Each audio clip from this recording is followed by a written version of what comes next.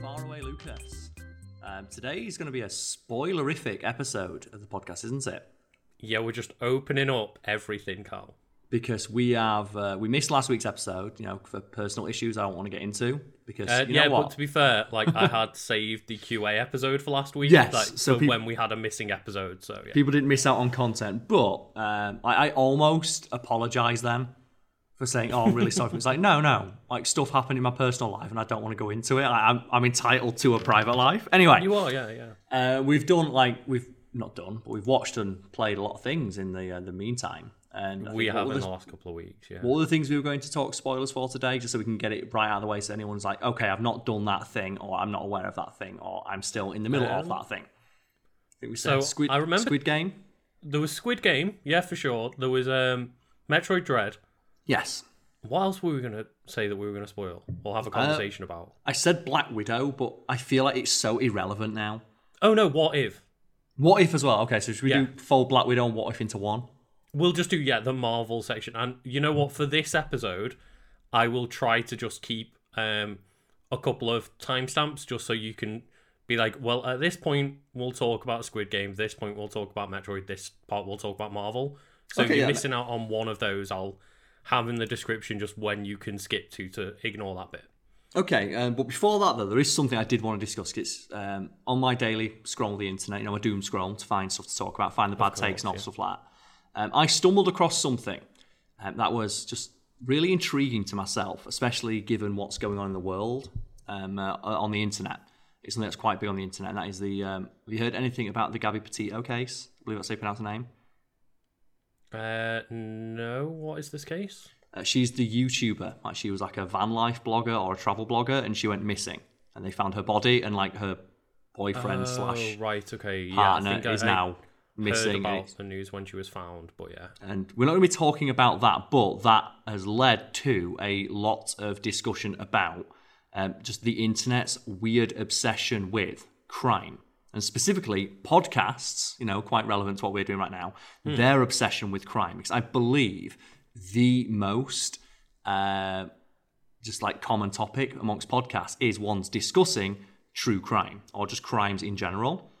And there was a great article I read, I believe it's on Gawker or something like that, where it's about true crime is melting people's brains because so many people now are binging it like they would a TV show. Right, okay. And here's the thing, there's a lot of things from history that are quite unsavoury, that, are interesting to talk about, interesting to discuss and read and just, hear people have, delve into. But when it comes to true crime, a lot of these things happened within living memory. And in this specific case, this Gabby Petito, it's happening right now. Yes. Her family is currently, going through what, just the aftermath of, their beloved family member being killed. And there are people online on podcast stuff discussing the case as it's happening and theorizing about the case. And that led me to something I thought was a joke. Okay. And that is, and Lucas, you have a Patreon, don't you? I have a Patreon indeed, yes. I'm presuming, because you mentioned, I can link it below. But just, do you want to describe Patreon and what you do on there? So Patreon is just essentially one of many places that, for example, content creators can make a page and then gain monetary support through that, and then in turn, sometimes it's just a support page, other times people offer exclusive podcast episodes or images or physical rewards or whatever it may be. Mm-hmm. And are you currently aware of who is one of the most subscribed to or pledged to patrons on Patreon? No, I'm not. Well, I do. And it's a podcast called True Crime Obsessed. And I'm just now going to send you a link to True Crime Obsessed. I'm going to send you a link. Now you just click on their Patreon and describe it to me. Don't scroll down. Okay. Don't scroll down just yet. Just look at it and just describe it to me as you see it. It's very pink. Very pink, yes. Very, very pink. So the header image is presumably the two people who do the podcast. Yes. In a very exaggerated fashion. Yep. The good old Home Alone tech, but without the hands to the face. But then just pink confetti all over them, and then underneath that is their logo, and then a selector membership level. Yeah. Well, Lucas, I just want you to just tell me, like, how happy do the people in the image look to be taught, like, you know? They look very, very happy considering it's something about true crimes, which presumably they're not exactly a happy topic. No, these are horrific crimes where people got horribly murdered that occurred within living human memory, and the victims of which are still alive in a lot of cases, or, you know, survivors of stuff, or like family members and stuff are still alive. And now their tagline is "True Crime Obsessed is creating podcasts of the non-garbage variety." Non-garbage variety. And now, Lucas, I want you to scroll down and just tell me what the minimum tier is on their Patreon. So the minimum tier is £4 a month. Presumably that's about $5 a month. Yep, and we'll just go with the minimum for now. Now scroll down and tell me how many patrons they have. Oh my god. 46,256 at the time of recording. And now I want you to scroll down and I want you to read they're about True Crime Obsessed. Oh god, no. Yeah, okay. because it starts with all caps. Hi, we love you. We're so freaking psyched you want to join our Patreon fam. Yeah, and this is the thing. From that opening line, Lucas, do you think these people discuss these horrific crimes within living human memory in a sensitive or, you know, just it seems like they're going for, you know, the fair enough, like normal situation, kind of like, let's get hype, let's be excited, let's talk about some cool stuff. And I'm fine with that. But when it's talking about people being horrifically murdered, it's a weird vibe. It is, yes. But keep reading, Lucas. Okay. Hello, you gorgeous, non-garbage people. This is Gillian Pensaval and Patrick Hines. I'm not sure where it's Pat.Trick Hines, but yeah. With musical notes around the names. We absolutely love making this podcast for you, and the fact you love listening to it and want to support us makes us want to flip tables in the best way and literally throw the hero ball to you because we are obsessed with you. Yeah, and you can stop now, Lucas, but what's the vibe you're getting from these two people so far? Hi, this is fun. We love you all. This is great. Generic YouTuber. If I was to say, like, the generic YouTube, you said it right there, the Home Alone Macaulay Culkin, just, oh, face. Yeah. They're literally doing that. But remember, they're talking about true crime. Like, these are horrific crimes where people were horribly murdered. And now, Lucas. I will just say, they take a deep dive into longer true crime docuseries like The Serial, The Staircase, Making a Murderer, and The Jinx. And I'm like, as somebody who's watched Making a Murderer, that is not something I would talk about with glee. And here's the thing, Lucas, because you've just, like, skipped ahead a little bit. They take a deep dive into true crime docuseries. So, well, the thing I was going to ask you is, you'd think they're making, 46,000 patrons? If you go for the minimum £4, so what's 46 times 4? Like nearly 200, so... Well, 46 would be, 180-something thousand. So they're making, at the very least, £180,000 a month. And you think for £180,000 a month, at least, and nearly 100 grand each, you'd expect there to be, at the very least, surely they're offering some sort of unique perspective on this, or they're, like, you know, very knowledgeable about these subjects. Right? For this amount of money, you'd think, like, this is the creme de la creme. Like, this is the absolute best true crime podcast to exist. Like, I'm expecting to get a Ouija board out of this rate and talk to the actual victims with the amount of money either they're expecting. Either that or be, you know, something along the lines of an expert in the field, like maybe the forensic science or something like that.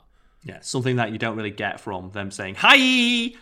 Like, they were on an episode of RuPaul's Drag Race. So, Lucas, these podcast episodes, they're not like recapping and discussing and deep delving into crimes. They're recapping, discussing, and deep delving into episodes of TV shows that cover the crimes. So they're not even doing any original research. They're talking about the episodes of the shows that already did it all. They're recapping TV shows. To be fair, it's a hustle. It is a hustle. And as somebody who introduced the like non-research part of Fact Fiend to Fact Fiend, I can't really say too much about that. That's the thing, though. Like, if we were getting paid £100,000 a month to read at Wiki Weekends, like, you know, that's one thing. But we're not reading like wiki pages about horrific, horrible murders.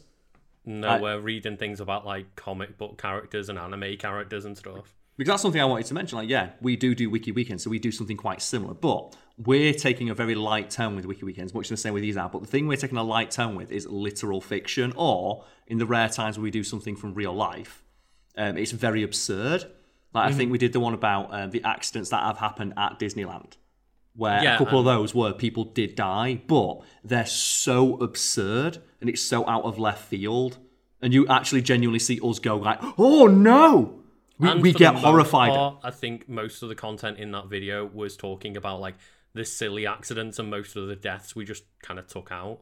Yeah, and you can actively see that we are horrified at our own reactions of making light of this. Yeah. Whereas that is like, their entire deal, and they're getting paid like £100,000 a month each to recap episodes of a TV show. But it gets better because while researching, I found out they'll sometimes just recap podcasts. So they'll make podcasts recapping other people's actually researched podcasts. Right. Okay, and charge people to listen to them.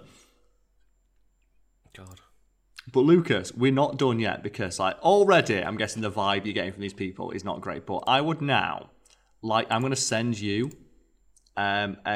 just the bio of Gillian.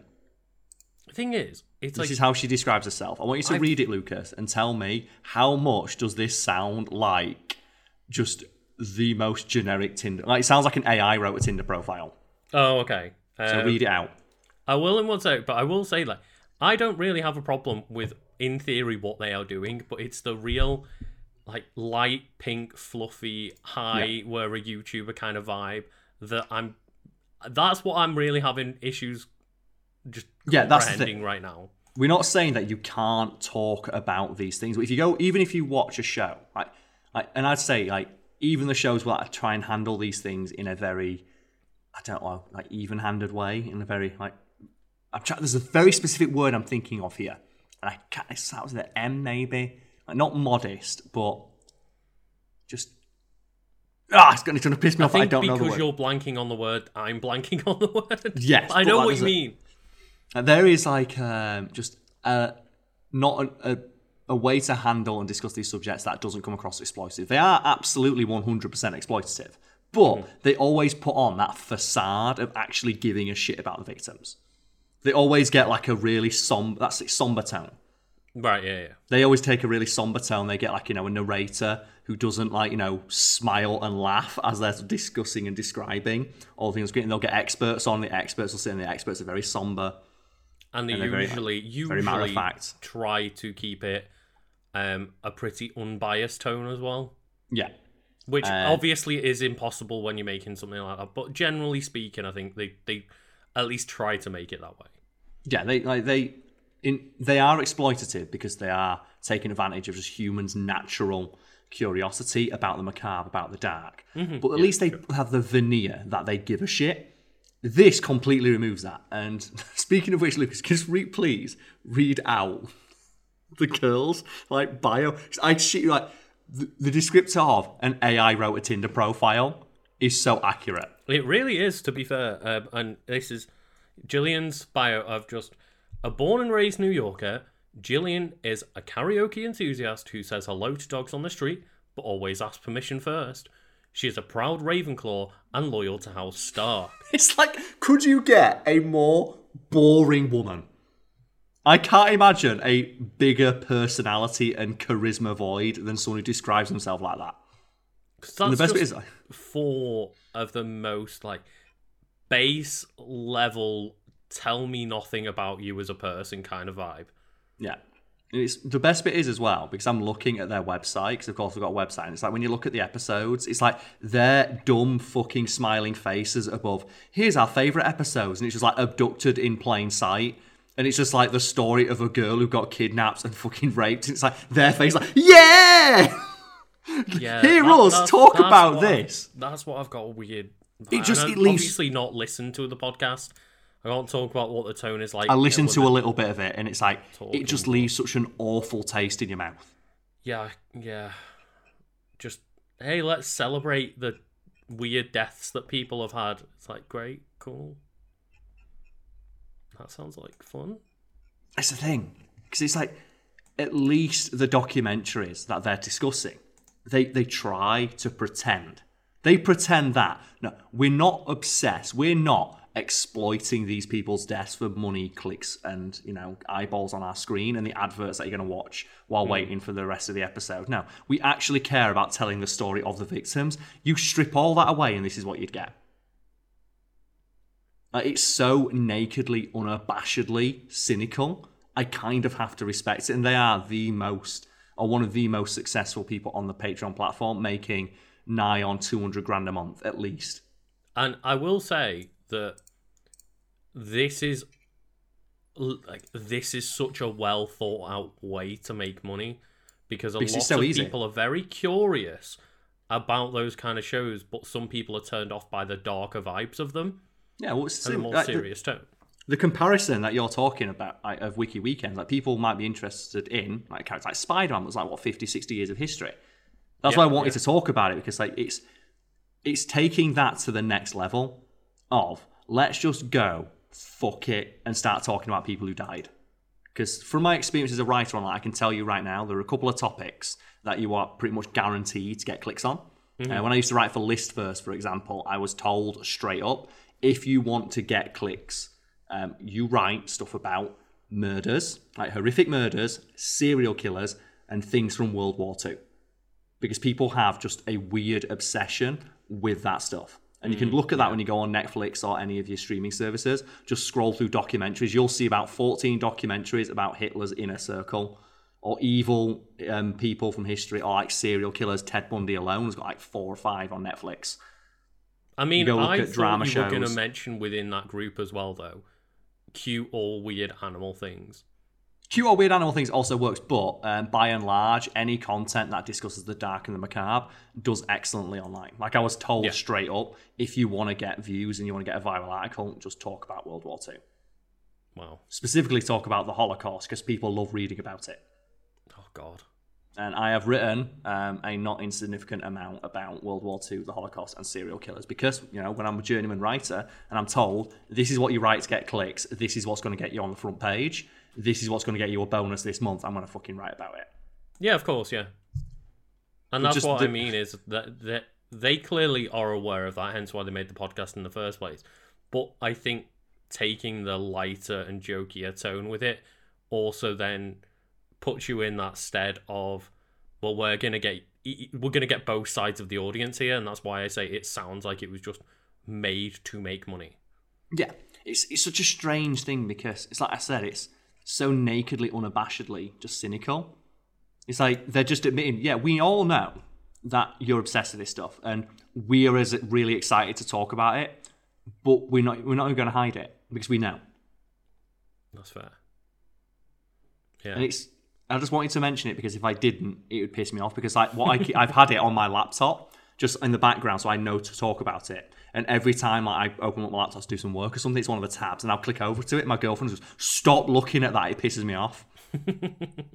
Because, like myself, like you, my girlfriend is trying to make it online. Mm-hmm. Just doing some work, and it's just the idea that people not even doing any original research, just gleefully discussing horrific murders and people being abducted, raped, killed, what have you, and being like, yeah, this is awesome, and making more money than either of us will ever see in our lifetime.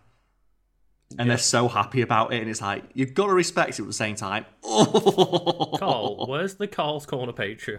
Like, where's it coming in at just the best friend tier? There's just something I don't like about it. We'll for everybody watching, just go to our Patreon for this podcast that totally exists. We don't have one now. And hit the £1,000 tier per month of we will call you our best friend for life. It's one of the things as well, just the writing as well, like, or the descriptors they use of like, you're a non-garbage person. We love that you're supporting us. We really need your help. If when you scroll up, we are obsessed with you, and it's like, we need you to make this a reality. It's like you're making. Like, there are professional footballers who don't make this a week, and professional footballers are generally the punching bag in the British press for people who are overpaid. Mm-hmm. Yep. But I just wanted to just mention that, because, like I said, it's been on my mind all week. I can tell that you've just been waiting. Because a mutual friend of ours has been like constantly tweeting about that Gabby Petito case. And my girlfriend keeps saying, like, why is he so obsessed with it? And like, people love crime.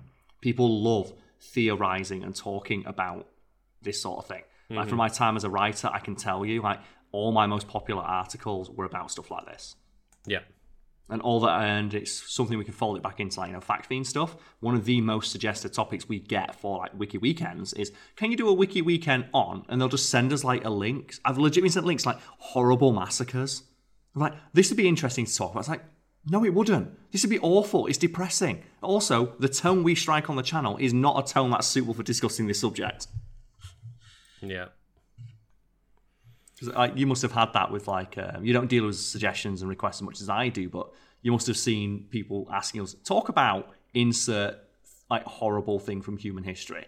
Oh, like yeah. A battle or a part of a war, or, like, the one we get a lot is, like, the molasses disaster, I think it was, where a big molasses tub exploded and killed a bunch of people. It's like, wouldn't that be interesting to talk about? It's like, well, no, a bunch of people got horribly burned to death and drowned in in the Wiki searing Weekends hot. videos. Obviously, it's not every single time we get dozens and dozens, but over the couple of years we've been doing it, then I have noticed that most videos will have a couple of suggestions about something like World War or the Holocaust or something, macabre, as you say, along those lines. My favourite thing about it as well, they always say, I'd love to see your take on it. And it's like, what more do you really need to hear someone say to know this was an awful part of human history? Yeah. I just wanted to mention that because, it's relevant to some of the stuff that we do. And you, picked up on it straight away with the Wiki Weekends thing. Mm-hmm. So I was glad you did that because I was expecting someone like, well, you do Wiki Weekends. All you're doing is just recapping something that already exists. It's like, but it's not about the idea that they're recapping something that already exists. It's the idea that the tone they're striking when they're doing it. Yeah, I mean, I fully admit the absolute dream is to be able to make a shit ton of money off things that you don't have to research. Yeah. I fully respect that hustle. It's just I don't respect the hustle of doing it off people dying. That's what. If it was anything else, it wouldn't even be a blip on my radar. If the top thing if these did exactly what they do already, but it was recapping Simpsons episodes. Yeah, then fucking go for it. Like talking about The Office, because that's another one as well. Like people just talk about The Office. Well, even Office actors have got in on that, haven't they? Yeah, that's what I mean. Like one of the biggest ones is two girls from The Office. I think it is. It's Pam and Angela. Angela, that's all. I was about to say Amanda, but it was Angela. Yeah, the two actresses for that have gone back and watched the episodes and talked about them. But obviously, they have a lot of cool insight because they were there filming it behind the scenes. It's not just about what the episode content is. Yeah, they were literally there and can offer a unique insight, which is why something like that has value. I don't understand why this has value, which is why it was so fascinating to me and I wanted to talk about it. But speaking of the Office one, oh God, did you hear that noise? No. I got the update noise, but it's okay. It's just like a driver wants to update. So hopefully that doesn't cause the computer to crash. But that Office one, my girlfriend also hates that. Because who's the actress? Jen Fisher. Who plays Jen Fisher, Pam. Yeah. She says, I really don't like Jen Fisher because I respect the hustle. She was on a really popular TV show and she's not getting much work anymore. So fuck it. She's going to cash in on the one thing she's known for. That I respect. But a couple of things she said really rubbed me the wrong way. And I was like, what do you mean? She said, well, she was talking during one of the episodes about how, me and John Krasinski, I felt like we really fell in love in real life when filming those scenes. It's like, and John Krasinski's response is, what the fuck? Yeah. Why would you say that? We're actors. We were acting. Also, I fucking married and have been married for the entire time we were doing the show. I was going to say, if he's in a long-term relationship while she's making statements like that, that just makes him look like, oh yeah, we were secretly having an affair or falling in love with one another. It's like, no, why would you put me in the shit like that? No, it's like we were acting. You're just trying to lean into it because you're known as this character. And people have a lot. One of the things she's talked about is like people will come up to her and get annoyed that her husband is not John Krasinski. Oh God! Like they'll meet her in real life and expect her to be married to John Krasinski because their idea of her in their head is just entirely informed by The Office. God. I didn't know that. And I thought it was quite interesting. I mean, yeah, I've got no problem with it, other than that is not a great sentiment to put out there. Just because, the idea, the idea John Krasinski's like, what the fuck? We're actors. Yeah, it's more the fact that she's then including somebody else in that. It would be one thing if she turned around and went, "Oh, I felt as though I was almost falling in love with John during those scenes." It's like, that would be one thing, but the fact she threw him into the mix as well, it's like, whoa. Under the bus. Hang on. Oh, yeah, that was a fun one for me and my missus this week we were talking about, because every time I open up my laptop, I just zoom in on that guy's face, his stupid, punchable fucking face.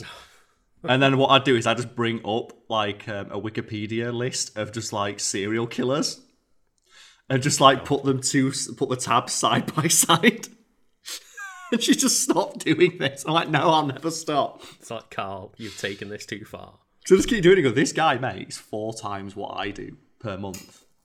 Carl. What I make in a year, this guy makes twice over in a month.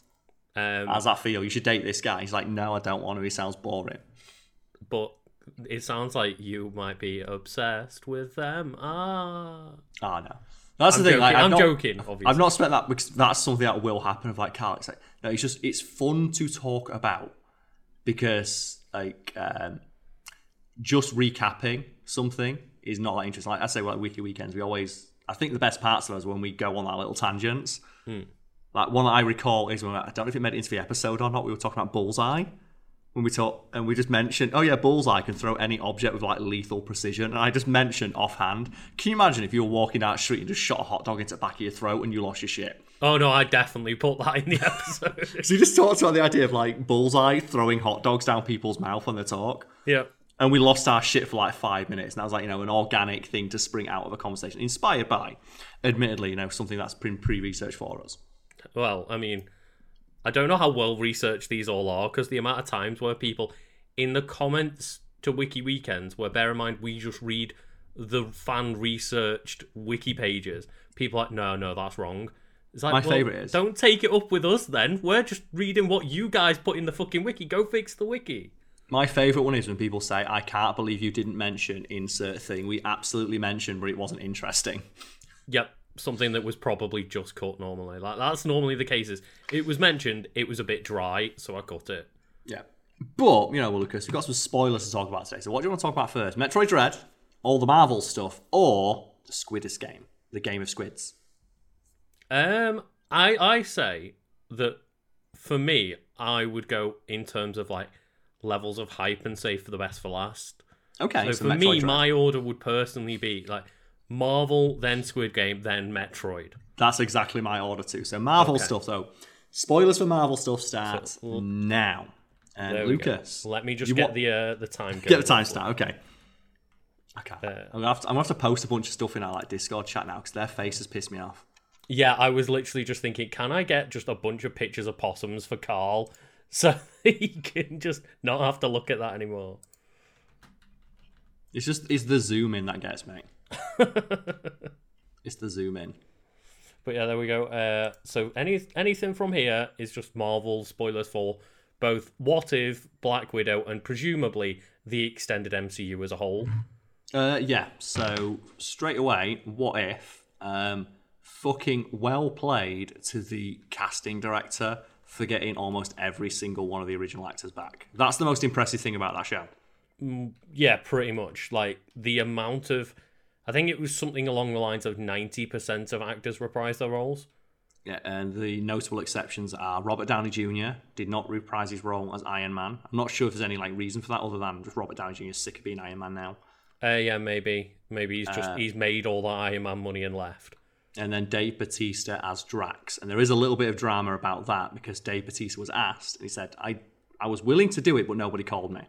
Oh, shit. Okay. So the thinking there is the casting for it and all the audio reads may have been done. Joe, during the time he'd been fired and unfired from Guardians of the Galaxy 3, around the time when he just went to bat for James Gunn.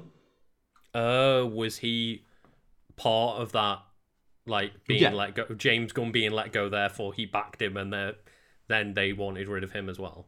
It's like Dave Bautista is like a ride or die motherfucker. He's like, you know what, James Gunn's a nice guy, and he stuck up for him, and he kind of got flack for that. And then Disney brought James Gunn back, so it made no difference.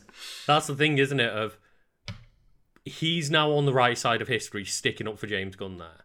Yeah. So the thinking there is because Some of the people they've got in, they clearly only got them in for like a day. Hmm. And they got them in for, and they didn't read the script or know what they were doing because there's a couple of really bad line reads. I think we talked privately about maybe they didn't have to get every actor back because some of them weren't very good. I will also say, by the way, James Spader didn't come back as Ultron. Also. Ultron, yeah. So he's like, and he's another big actor where they potentially could have gotten him back, maybe, but maybe they just didn't. It's a shame they didn't with him because I don't think the Ultron voice actor was bad by any means. I think they performed. He's just quite not well. James Spader. James Spader's got such a very specific voice. He's very charismatic as well. Yes, he is. Yeah. The whole reason he was cast as Ultron is because his voice was so good. But no dissing the voice actor for Ultron that did step in. I think they did an admirable job, to be fair. One that always sounded a bit off to me was Sebastian Stan. Yeah, like he doesn't seem to be very good. Like he's a good actor, but he doesn't appear to be a very good voice actor because there's a lot of minutiae involved in voice acting. Yeah, there is. Yeah, it's two different skill sets. And just, I don't think, like, some of his line reads fell a bit flat. Like, Hayley Atwell was amazing. Yeah. All her lines are great. And the person they got in to replace Scarlett Johansson as well was really good. I thought it was Scarlett Johansson at first. Yeah, no, I thought she did well. And, obviously, just shout out to Chadwick Boseman. I think it was his final performance were the performances that he provided for What If. And he did really well. He was really charming. Yeah. He was in it so much more than I expected. Because when I heard the last thing Chadwick Boseman did was What If, I was like, is this going to be like when Stan Lee had one last cameo in him and it wasn't very good? And it was like we have this thing already recorded. I guess we can throw it in. It's like, no, he's in it to the end and he's really, really good. And he's two characters, let's bear because he's regular Black Panther in Killmonger's episode and he's also Star-Lord T'Challa as well. I'm glad of that, like that he was in it a lot more. When you get to like the ending fight scene, I think my girlfriend pointed out like there's like one white guy in this entire cast. Oh right, yeah, I didn't think about that. Yeah, if you think about the final cast, like there's only one white person. It's Party Thor.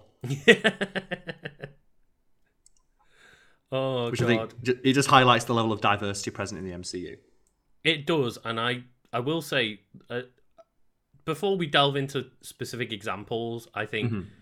If it weren't for that last two-parter as an episode, I think that series itself would have felt really flat.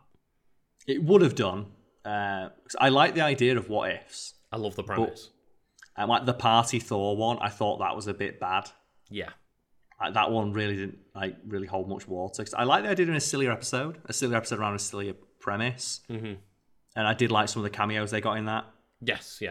Like, I think they did bring the actress for Freya back and stuff like that. And the idea that Thor's terrified of his mom. Yeah, no, there were moments like that where I laughed, and obviously, like, Loki just being this frost giant doesn't give a shit. That was cool. Like King of the Frost Giants and stuff like that. But, and I didn't think the what if stuff needed to tie into a bigger arc. But when I saw that episode, I was like, okay, now we're starting to get a bit long in the tooth. Yeah, and I reached that point with the Party Thor episode because it was the last one before the double episode finale. Yeah. I just gotten a bit tired of it all, and I love the concept, but I think it had gotten to that point where if it was just one-off episodes of that quality, of that standard, I wouldn't be very excited for a season 2. But after the part 2 Ultron episode, like, that was really good. Yeah, and the idea now that they can do fucking anything they want, and any character can come back. Yeah, they can. It doesn't, except for presumably Black Panther. Evil Doctor Strange as well. Oh man, Evil Doctor Strange. Well, you can come back. I just mean like the actor, Chadwick Boseman. Oh yeah, of course. I really don't think they meant to have recast him. They liked T'Challa Star-Lord so much they were going to make a separate season for him, like a separate series. That's a shame, isn't it? Yeah, it is. Because he's so charismatic. Mm-hmm. I actually think he fits better than like his like suave, cool Star-Lord. That's the Star-Lord that Chris Pratt Star-Lord thinks he is. It is, but I also think that both are very good interpretations of Star-Lord, because T'Challa's Star-Lord is so charming and so awesome at everything he does that he just seemingly just doesn't struggle with normal everyday problems. Yeah, that I think stretching that out might have weakened it a little bit, because like the joke of, oh, he just convinced Thanos to stop being Thanos is really funny. Because if they'd made that into an entire thing, I feel like the payoff could never deliver on just what you imagine. Yes, exactly. Just having it happen off screen is like, in a a self-contained episode and story, I think works a lot better. And I think I really enjoyed that version of Thanos as well. Like, obviously, it's not as in-depth a take as normal Thanos is, but it was really fun. Just seeing the actors have fun with the characters that they've helped define. Like, the one that got me is like me and my girlfriend, we were sat down for the Killmonger episode. Ah, yeah. Where the thing we like doing at the start of each episode is like, okay, what actors came back and what actors? Because when you see a name you don't recognize, you go, they're playing someone else. Yeah, exactly. We were sitting through that one. It's like, okay, so Michael B. Jordan came back. Chadwick Boseman, they got some lines from him. Then they come up, Angela Bassett, and we're like, what? Yeah. No. There's no way they got her back. It's like, it's got to be a cameo. It's got to be like one line. And then she gets like, my queen, and she's leading the Dora Milaje. Yeah. And she's like, for Wakanda. It's like, yeah. Yeah. Because she's like Bassett 60. just leading the army was awesome. Because she's like 60 years old. And it's like, you can't get the actress to do that because there's no way they'd be able to make the actress herself do a scene like that. But when it's animated. Animate it, yeah. And of course, she's the leader of the Dora Milaje. The idea that when you see that look in the king's eyes, he's like, that's right, I'm banging her. That's my wife. And that's the thing, isn't it? It's like, Angela Bassett, do you want to come back and be an animated character in a Black Panther What If episode? It's like, no. Oh, you'll be leading the Dora Milaje army? It's like, hell yeah. Yeah, yes. You'll be riding those rhinos and just screaming for Wakanda. I feel as well, like, for the Black Panther stuff, like, they could have got anyone they wanted back. Because I feel like so many of the people involved in those films, they've got nothing but nice things to say about Chadwick Boseman. Yes, yeah. I feel it's one of those things where they're going to, like, do it for him. Because, fuck it, like, you know what? If he was recording that shit, because you can hear it in some of his voice reads, where, like, he's, like, they sound a lot weaker. Like, you can hear, like, some of, like, the strain in his voice. Like, if he was doing that shit on his literal deathbed, what excuse have you got? That's fair. And I'm really glad that we got another chance to see more Killmonger, because he's one of the most interesting Marvel villains out of all of the movies. She's the one that has, like, the most understandable goal of, like, yeah, black people had a really rough time of it, and Wakanda has sat here and just watched. Look at all of the wealth and technology that you have while we have all struggled and you've hidden away. And I was kind of sad to see him die at the end of Black Panther, so the fact that I get to see more Killmonger is really cool. The one that I don't like, though, is that it shows that even in an alternate universe, he's still evil. Even when presented with the fate of the universe. But I don't think it's that he's evil. I think it's that character inherently strives for power. Maybe, yeah. And I don't obviously not maybe, yeah, it's it. It's there's not much difference between those two things, but yeah, I think he's just drawn to power ultimately. Might makes right and all that stuff. But that does open up the door for him to come back. Yeah. Because with Black Panther 2, like, the real world death of Chadwick Boseman has left the question in the air of, like, well, who's going to be Black Panther? They're not going to recast him. You can't. Like, that role's his now. He played that role for, 2 movies? And it's his. Yeah, and, 4? Because he was in Infinity War and Endgame as well. Of course, yes. Of course, yeah. I mean, like, in one of his own standalone movie. Yeah, and I think for a while, quite a lot of people, including myself, were like, well, Shuri would be a really cool take. And then now she's come out being like this very weird anti-vaxxer, and apparently has been on set just telling people that vaccines like don't work and stuff. Yeah, maybe I don't want her to be Black Panther after all. So Letitia Wright is anti-vax, and he's not just anti-vax, but he's like loudly complaining and yelling at people on set about it, and it's like, shut the fuck up. So please stop. And one of the other theories is that maybe they can bring back Michael B. Jordan. Bring in alternate universe Killmonger. Yeah, because now that we're getting multiverse stuff happen, we've established it. Yeah, open the gates. I don't want another Tony Stark though. No, I don't want to bring like Robert Downey Jr. back, but for the sake of that film, so we don't have to have an anti-vaxxer. Yeah. Just being the face of the next Black Panther movie, it's like no. Ultimately, like, Okoye or like or Angela Bassett. Angela Bassett, yes. Just can you imagine? That'd be awesome. Oh man, she'd be so strong. Oh, just Winston Duke. Oh yeah, that'd be really good. But the problem is, like, he's part of like the the ape tribe, not the panther tribe. Yes, yeah. So there's probably like, and you know what? It's not.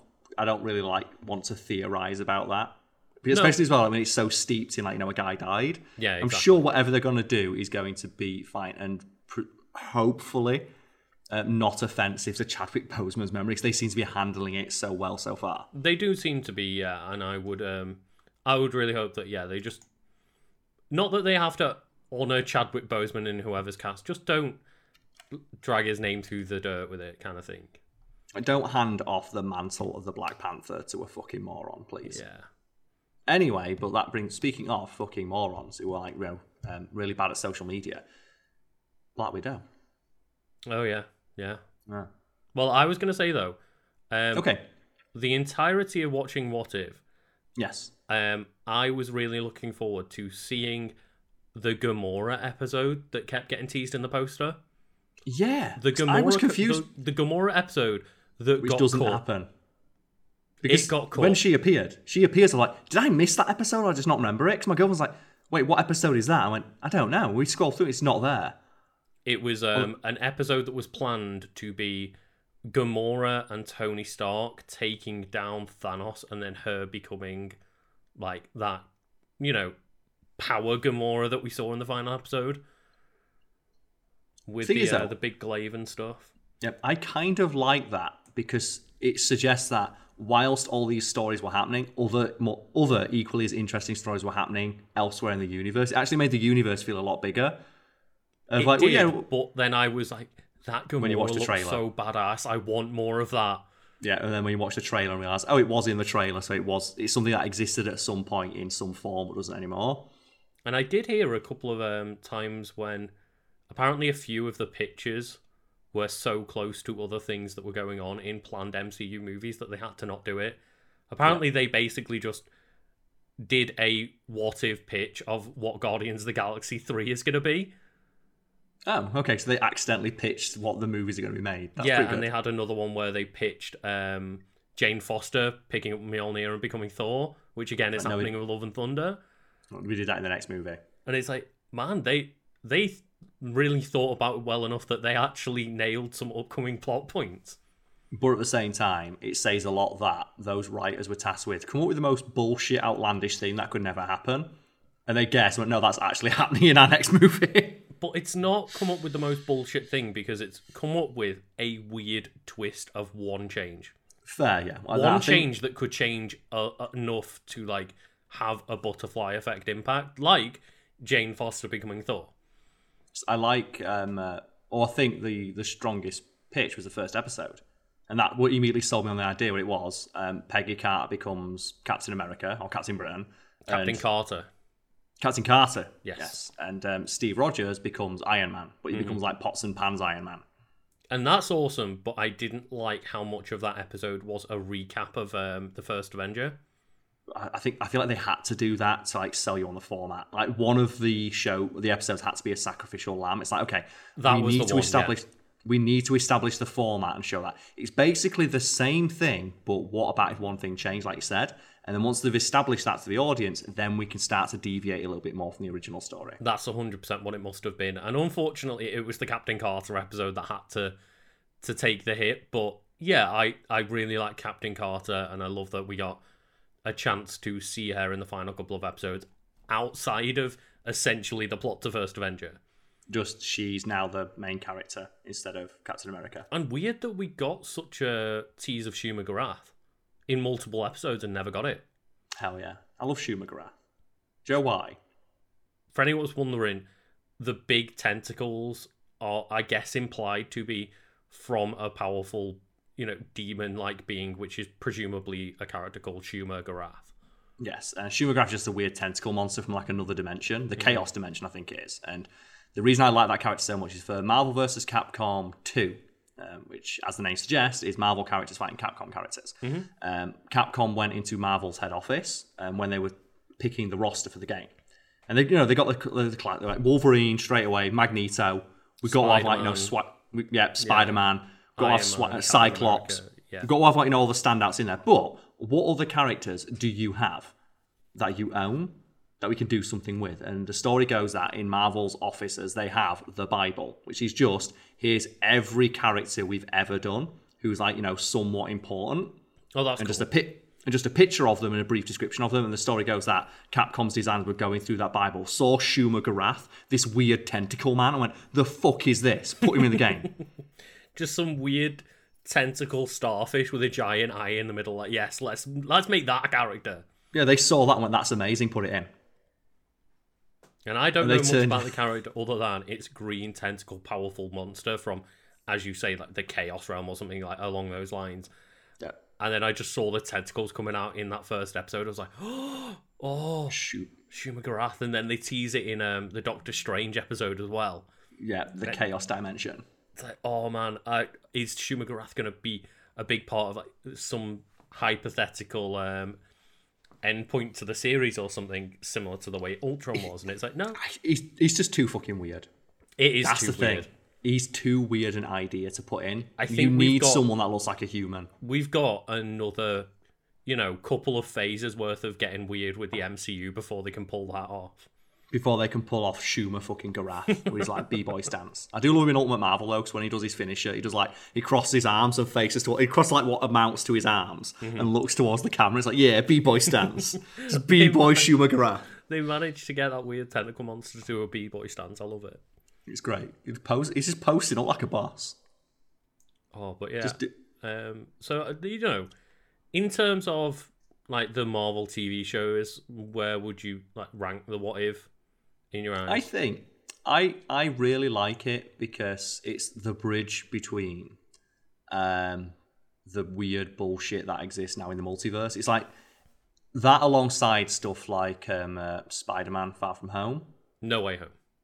Oh, No Way Home. Sorry, I always get them confused. It's not the best naming convention. No, putting home in the title makes them difficult to do. But where you have the line from Mysterio, which obviously it's a fake out, but that plants the seeds of the multiverse. Yeah. And then the Loki stuff, that also, the multiverse exists. This then now establishes, okay, the multiverse does exist and it's largely the same, save for a few differences. Also, some of the characters that you'd like might also be there.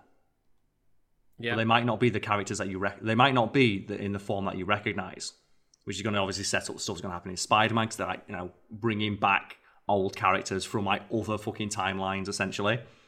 And it allows them to like, put a nice, neat little bow on their universe so that for the next phase, when they introduce all this crazy bullshit out of nowhere, it's not out of nowhere. It's been hinted at and it's been like, very explicitly established. And it's done in a much more long-term and I think better way, more successful way, because they've just had more time and taking patience with it. But it's also, similar they got all the original actors back. Yeah, and it's similar to the way that Game of Thrones kind of did it, where it started out as, okay, well, we'll mention the White Walkers, and a lot of it is just simple to understand politics and stuff to get people in, and then we'll slowly phase in weird shit like the dragons and bring back the White Walkers properly. And that's the MCU in a nutshell. Yeah. It's like it gets you in, like, Iron Man 1 is relatively grounded. Yep. The guy does create, a fucking war crime suit, but a lot of the technology, it comes to it with practical effects. Yeah. And that decision was very deliberate so that, it's something tangible, something real the audience can see. And as the films progress, things keep getting... Oh, go on, yeah. I was going to say, and as the series progresses and adds more movies, they can introduce more and more fantastical elements because every time they just shift the scale just a little bit to the point where you're in Endgame and you see Iron Man suiting up like a nanotech suit fighting 5 aliens. Like, yeah, that makes sense. Yep, and that's the thing. Just it's the typical thing, isn't it, of slowly bringing the water to the boil. And I know that is like an inaccurate thing in real life. It's like no, the lobster would notice that it's getting boiled alive. I believe it's a frog, and the frog was a lobotomist. Oh, it's the frog, yeah. In the boiling water. It's a useful metaphor, though. But it is like, if we slowly introduce all this weird shit, you're not noticing that we've gone from a guy in iron suit to just multi-dimensional weird timeline bullshit with like Loki and stuff. Yeah, you've got b-boy stancing aliens coming in to style on you in all forms of reality at once. Because there's no harder styling on someone than multiversal styling. Do you like when like the Watcher's in that room where it's like, I can see into all realities at once? Mm-hmm. Like, how much do you think he like just gets tempted to just T-pose there? Assert dominance over all of reality. I appreciate as well the Watcher gets like a little chance to fight. Yeah. Like where he does the thing of like, you can't even begin to comprehend the force of my will or something like that. And He just puts on his little Watcher punches. Then Ultron just runs away. But I didn't like though that they show that the Infinity Stones work in other dimensions when the Loki TV show directly contradicts that. No, it didn't. Is it not? It's that I made the same mistake, and then I was like thinking about it and looking up stuff, and it's like, no, what they say is that all of the Infinity Stones act as paperweights within the TVA because TVA magic doesn't exist or work.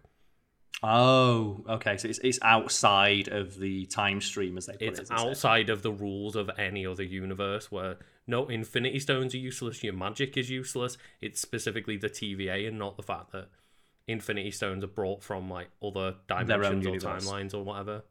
Okay, fair enough. Because I found that a bit weird that he was going into other dimensions and his Infinity Stones were working. But I thought they were formed from your universe. That's what I thought at first, and then I looked it up a bit, and it is just specifically the TVA. They don't work properly. Okay, fair enough. So I was like, okay. So I did make that mistake, but I did wonder as well why they didn't just get sent by the Watcher to go get more Infinity Stones. That was baffling, yeah. Because if you've established that they work in another universe, just go to another universe where all the Infinity Stones are there. The Watcher can just look into all of infinite universes and tell them, go here and you'll find some Infinity Stones. Yeah, I didn't get why his plan was fight him with your bare hands, not why don't you all go get an Infinity Gauntlet each? All go get 2 Infinity Gauntlets each.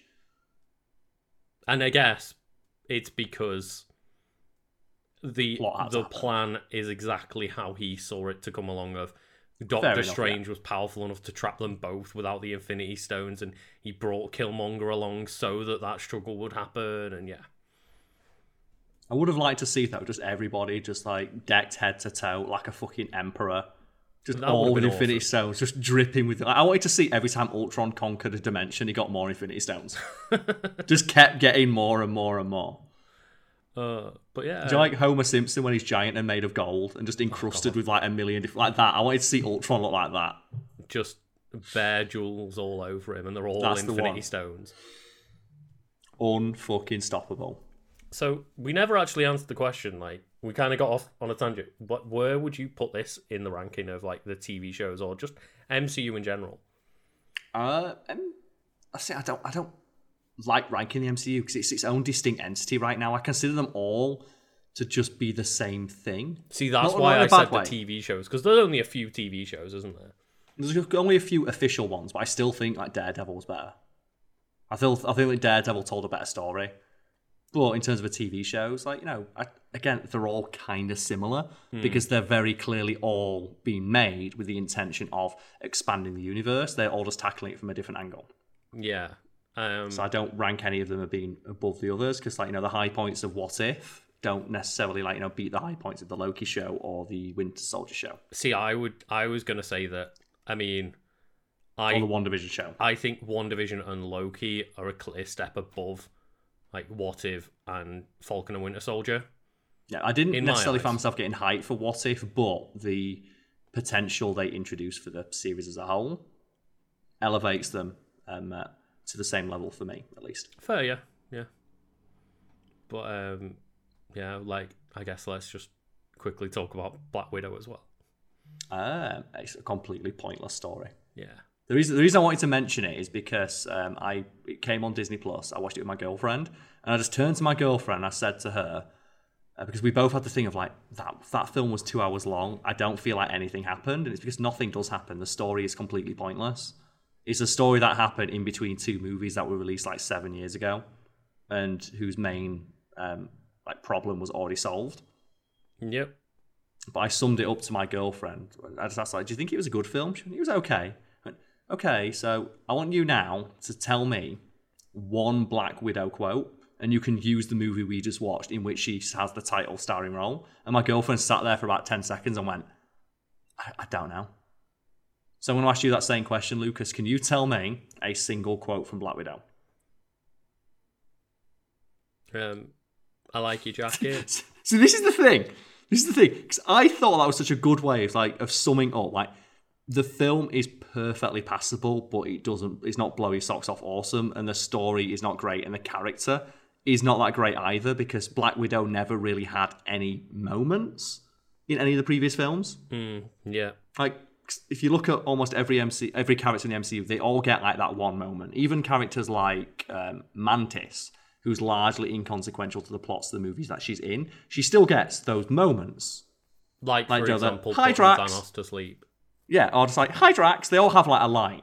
And Drax is another character. Like, he barely speaks in any movie he's in, but he always gets like, a cut to him saying a quippy one-liner to remind you that he's there. Black Widow seldom gets those moments, even though she is in so many of the movies. She is, and I think you get a couple when you're introducing her in like Iron Man 2, but yeah, obviously because of just bloat of the roster, she has got pushed to the side quite a lot, other than her moment in Endgame being she dies. Yeah. The most consequential thing she did in that series is kill herself.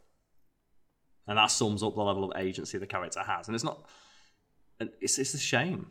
Because, like, she is in... Looking back, I was like, wow, Black Widow's in a lot of these movies, but like when she's first introduced in Iron Man 2, she's like an exposition machine. Yeah.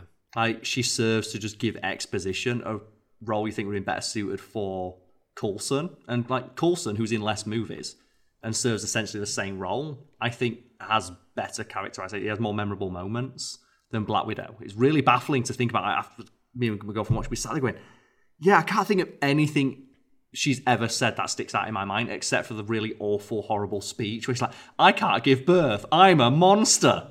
It's like, what? Who wrote this? I was trying to think, like... Oh, yeah, I think her introduction in the Avengers movie is very good with the reverse torture interrogation scene. It is, but... when I watched that scene back, so I was like, oh yeah, I remember this. And then the way she's framed in a lot of that, it's like, oh. Oh, no, yeah. Oh, and then, no. Obviously, I think she's... probably a highlight is the Winter Soldier, right? Oh, yeah, when she's with Steve. Just seeing her interact with Steve, but then again, she doesn't have any memorable lines. I think it's a series defined by quips. I think the memorable part to me is when they're just trying to get the information, and she's like, quick, Steve, kiss me. And he's like, wait, what? And she's like, fucking kiss me, Steve. It's like, it'll distract them. They don't want to look at us kissing. But yeah, considering I can pick a handful of okay moments for a character that has been one of the most prolific in all of the MCU. Yeah, and that's just something that I found frustrating. Like Black Widow probably deserved a better send-off than that. And obviously, you can blame a lot of it on COVID. Of if the movie would come out when it was planned to come out, it would have had a lot more impactful. But it's been 2-3 years since the character died, and no one really gives a shit anymore. And the entire movie was a setup for her sister. Yeah, so it's essentially you're sidelining her in her own movie to set up another character. Mm-hmm. And it felt to me as though, like, Jenna and I watched it on Disney Plus, and when it first came out, and we were excited to watch it and stuff, and we paid to watch it, and just turned around at the end of it and was like, why was this a Black Widow movie? Yeah, it feels she feels like a bit player in her own movie. And yeah. One of the things I wanted to mention about the movie is it allowed me to interact with something that I knew existed, but I'd never experienced, and that is people who make the MCU their entire personality. Because we've talked before about people who make DC movies their entire personality. Yeah. And they get really salty when you have anything negative to say about DC movies. They're just constantly on their knees praising that Zack Snyder dong. And I think it's a lot easier to see that because there's a lot more to critique within DC, whereas there's not often that we go off on tangents about how the MCU is crappy. No, it's like even the bad movies are still okay. They're passable. Mm-hmm. Even the worst movie, that I think Thor 2 is widely considered the worst movie, is still a 6 out of 10.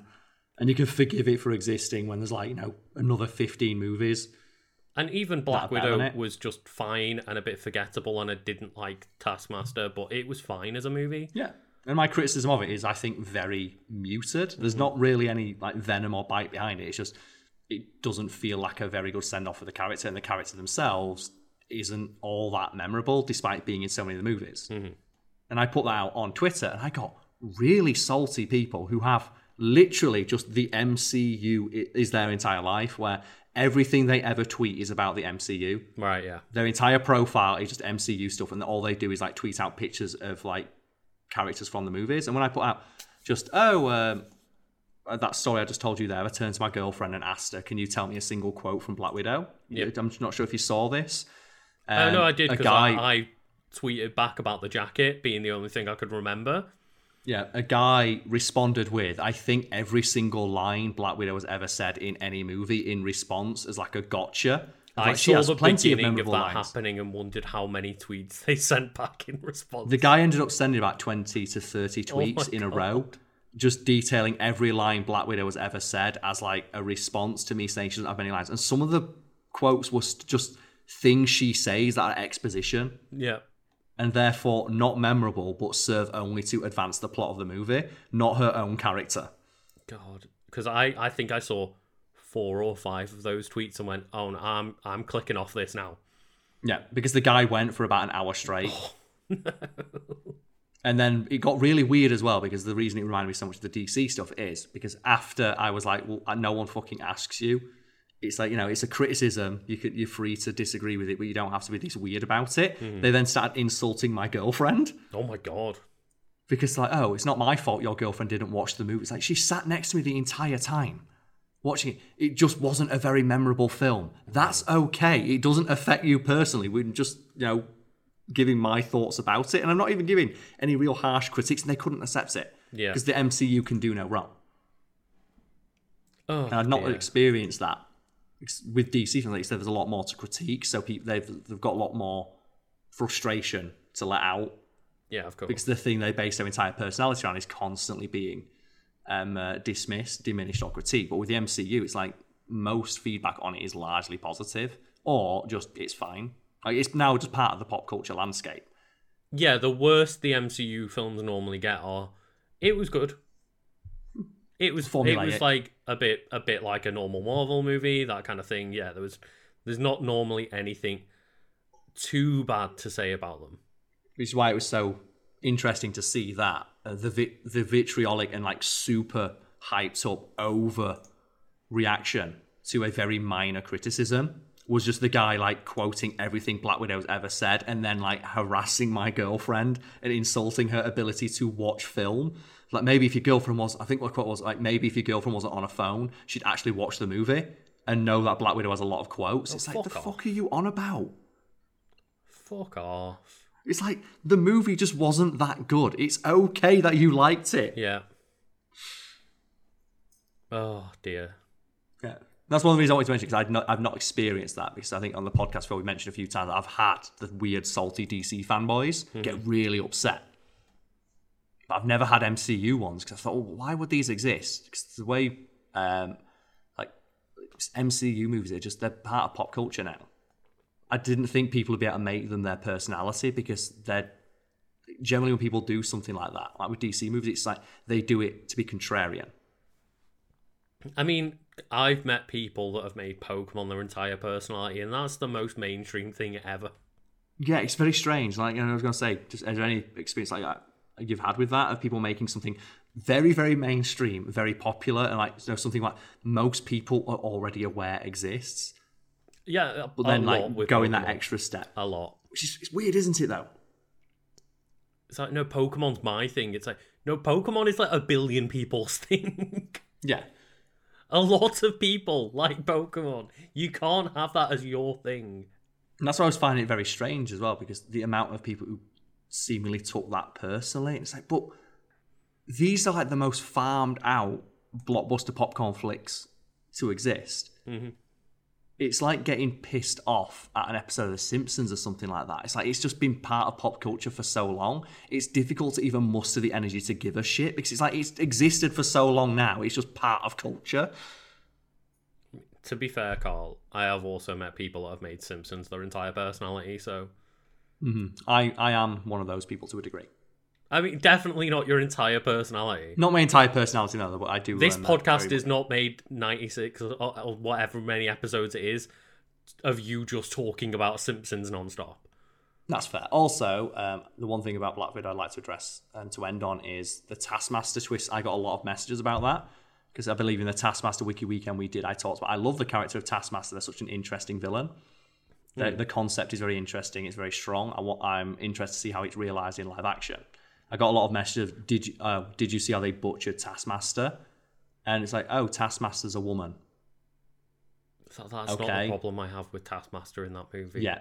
But a lot of people's problem with it is that they're a woman, and my response to that is Taskmaster's gender is completely incidental. It doesn't matter whether they're a man or a woman. The thing that matters about them is that they are feared and respected in the underworld as the greatest assassin ever, and I don't feel that the movie handled that aspect correctly. I don't give a fuck about Taskmaster's a woman. I also don't think they handled the ability of Taskmaster to be able to copy anybody doing anything also came across.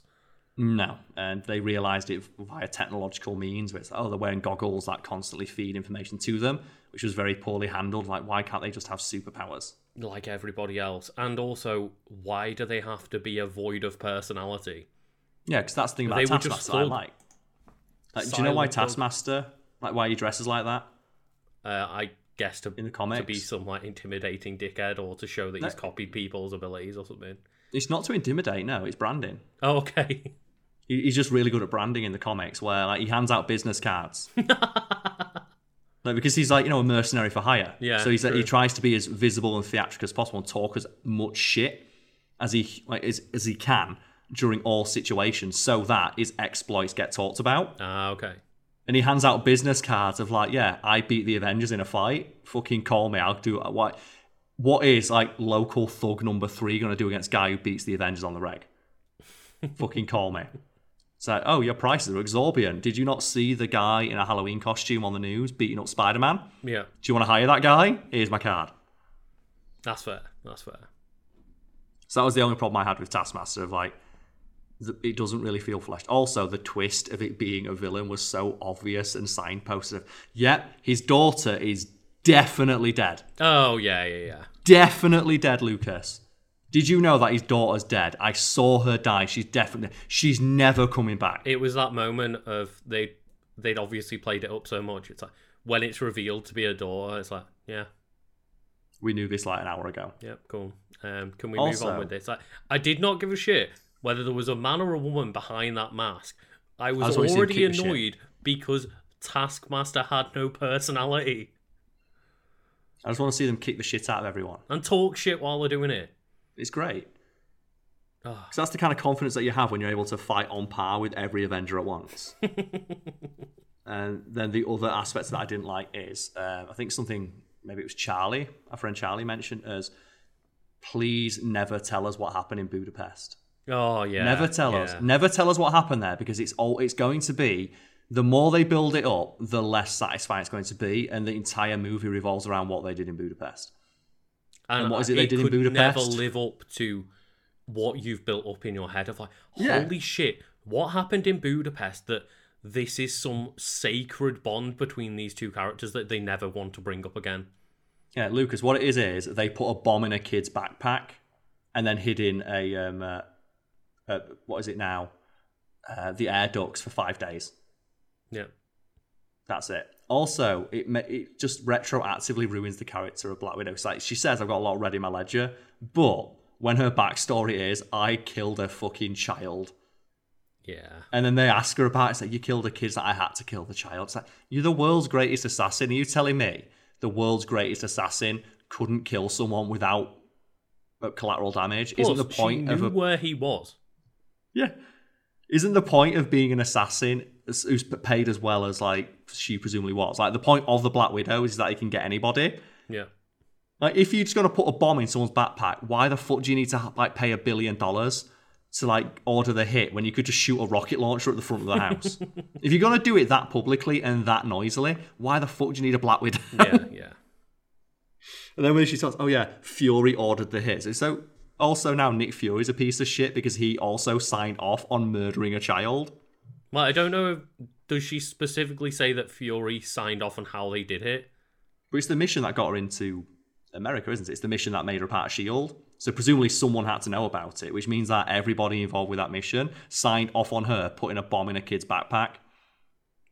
It was just to such me, an it seemed unhyped more way. like just Nick Fury told me to kill him at any cost, and I did it at any cost kind of vibe. Yeah. It just makes it so unhype because I was expecting, okay, this is going to be the best action scene in the film. It's going to be her, like, oh, it's Joe the John Wick thing. Because that's the thing, it's basically that John Wick scene where they talk about the impossible mission that he did in one night. And can you imagine if in a watched John Wick movie... So I'm not. I've seen clips of John Wick, but I've never like sat down and watched one. Well, in John Wick, they talk about the reason John Wick was able to retire is because he went to his boss and they gave him an impossible task. Kill every single one of my rivals in one night. And then he goes out and fucking does it. And throughout all the movies, they constantly talk about this one thing John Wick did that made him a legend in the underworld. The reason no one fucks with him is because he did something everybody thought was impossible. Right, okay. And it's essentially, the mission in Budapest. And they've had the foresight not to flash back to that because it's never going to be as satisfying in a payoff as you're expecting. Mm-hmm. They're never going to be able to build up or live up to what you built up in your head. And then for Black Widow, it's like she sat in a car and just watched a child explode. That's how you do it, Cal. That's how you do it. World's greatest assassin right there, Lucas. Thing as well, she had, help from Hawkeye. And remember in Avengers where Hawkeye does the USB shot? When they're traveling at 1,000 miles an hour in the air and he shoots a USB into a computer in midair, like upside down. Are you telling me that Hawkeye couldn't have got a shot through the crack in one of those windows and got that guy? Yeah. Are you telling me that Hawkeye had to signed off on putting a grenade in a child's backpack? God damn it. It was so convoluted, and the only reason that exists is so that you can know, oh, you've got a connection to the villain. It's the person you thought you killed.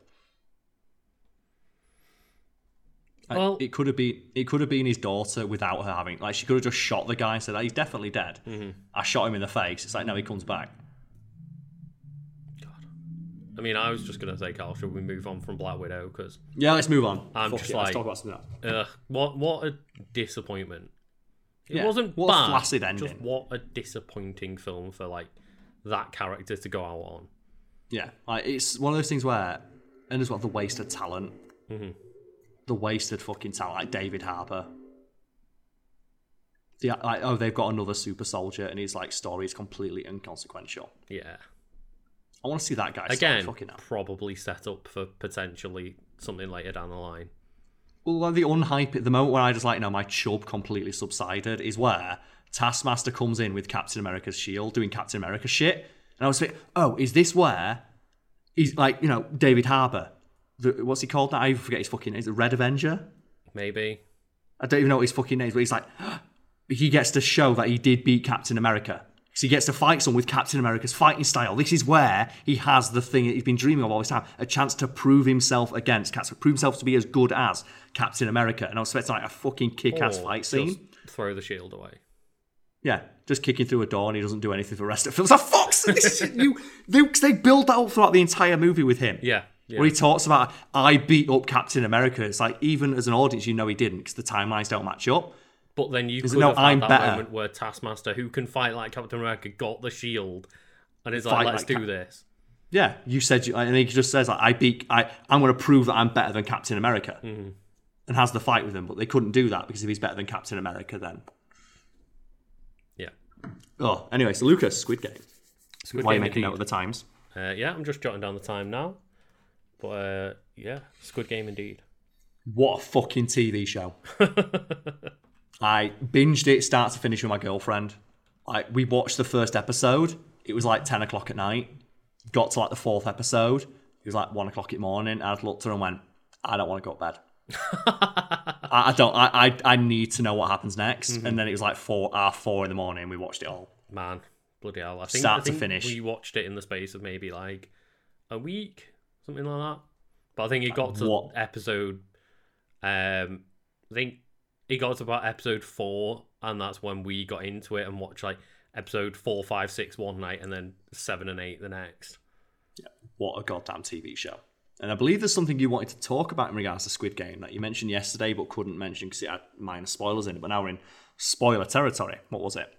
Yeah, so I can't remember the exact details of it, but so in episode 2, I thought episode 2 was really weak in terms of again, we're talking full spoilers here, but yeah. So episode 1 is the first game, then episode 2 is everyone backs out and it's going back to see what they're doing, but consequentially the only thing that happens is they all end up back there anyway, and I thought it was a bit of a waste. And that's a not pretty common, but it's a fairly common opinion online. I disagree with that, because I think it's very important to establish that the people's lives are so shit in the outside world that they would willingly go back to the games, even knowing that they might die doing so. And if they just kept them in the games against their will, that is kind of lost. If you don't have them acknowledging that their situation is so hopeless that they would willingly risk their own lives for a chance to escape it. Yeah, totally. And I think my compromise would have just been condense the first 2 episodes into one, because I think that message is important, but I don't think it needed an entire episode. I did like it though, and all the acting's so good. Yeah, the acting is great. I don't mind. I don't mind it, but that criticism of it's not necessary. It's absolutely necessary. It could have been handled in a different way, but I think the show would have been worse off without having that moment of seeing that people are actively making the choice to return to the game. However, there is something interesting in episode 2. Okay. And that is that essentially a lot of the main characters' outcomes are foreshadowed within episode 2. And I love shit like this. And you mentioned this to me briefly. I was like, oh my God, yes, it is. I didn't pick up on that because I binged it all in one go and didn't have a chance to fully break down my feelings on each episode as it happened. But that 100% happens and it's incredible. Yeah. So I'm just going to go to a website here to re-clarify. But for example, in the episode 2 where I'm gonna mess up everybody's name, but the main character, Sang-woo, is it? No, Sang-woo's. I'm trying to remember Korean names now as well, and I'm like, yeah, Sang-woo's is dickhead businessman mate. He is, yeah. But anyway, the main character, he is trapped, and he's with Sae-byeok, and he says to her, "If you let me go, I won't talk about the money ever again. I promise on my mother's life." Yep. And then immediately, the moment she lets him go, he starts bitching at her about the money. Yeah, and then his obsession with the money is what ultimately leads to his mother's death. Mm-hmm. Because he's not there to help her. Also, the thing that I remembered when you told me that is, also his feet are bound. His feet stay bound and his mother dies because she's not looking after her feet. Oh, yeah, true. Yeah. Yeah.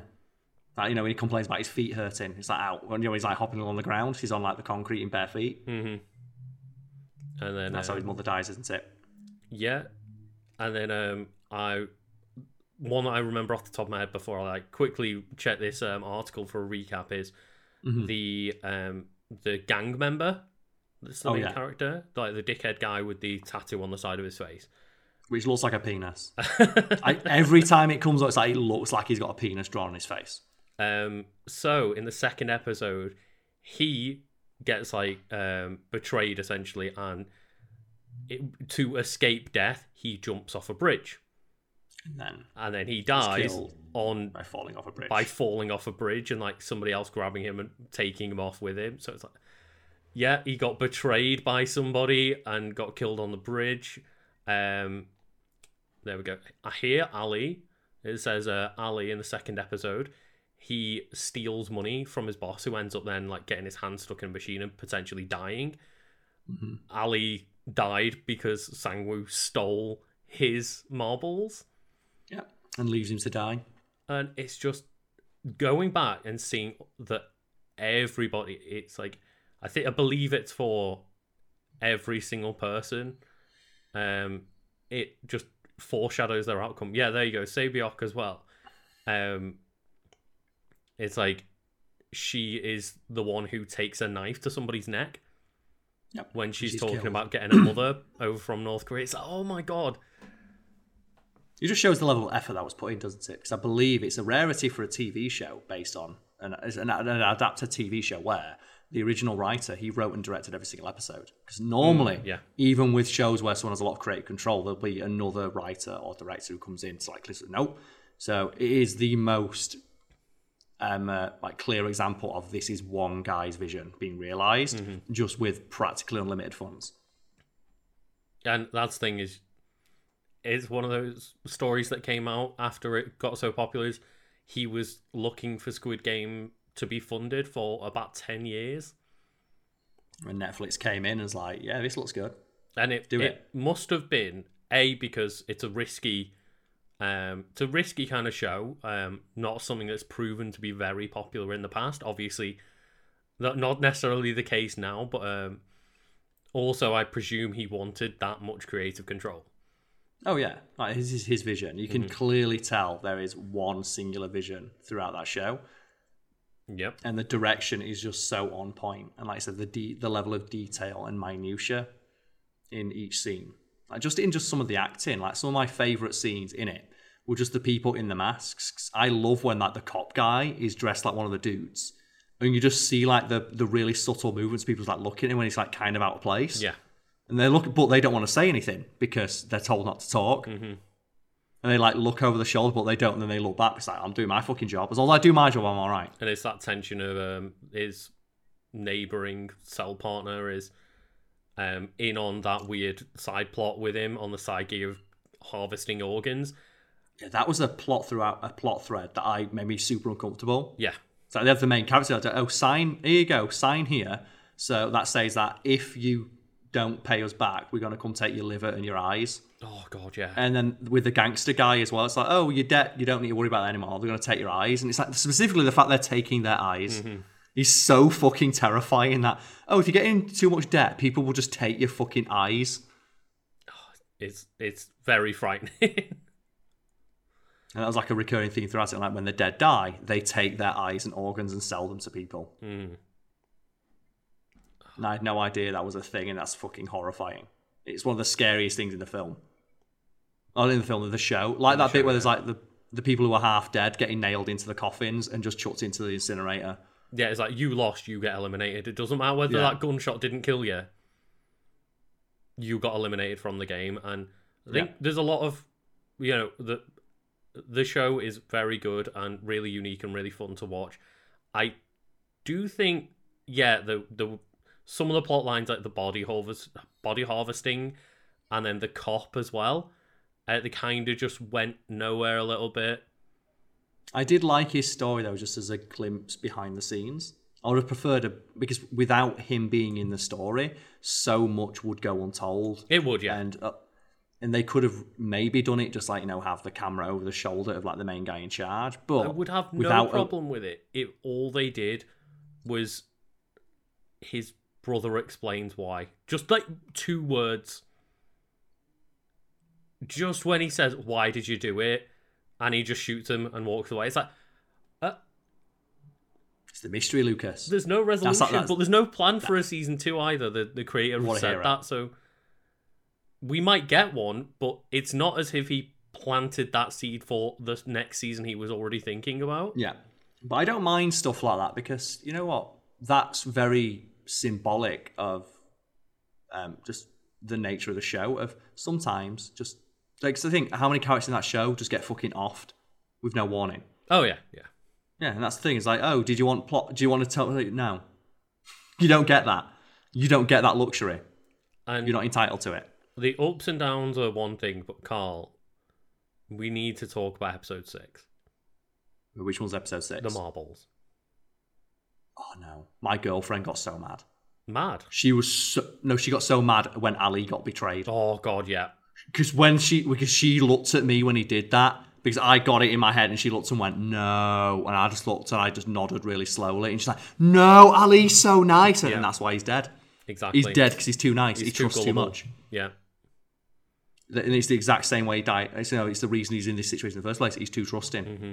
He's too trusting and he's not assertive enough and he dies because of it. He dies because he trusts other people. Yeah. And that's a horrible message to send, but it's also a very poignant one. In that kind of situation, it is, yeah, because Sang-woo realizes, well, only one of us is going to fucking make it out, and he is, a very up until the end pragmatic person, to say the least. Yeah. Now, he's pragmatic from the start, isn't he? When he's like specifically not telling, like when he figures out the trick. Yep. He figures it out. He doesn't even tell his best friend how to beat the game. Nope. Because he wants his share of the money. And he knows at some point He's going to have to kill him. He's going to either have to watch his friend die or kill him to get that money. So, you know what? If I don't share that information, it's not on me. That's one of the things I did when I was watching it. I was like, okay, how many of these situations are people forced to die?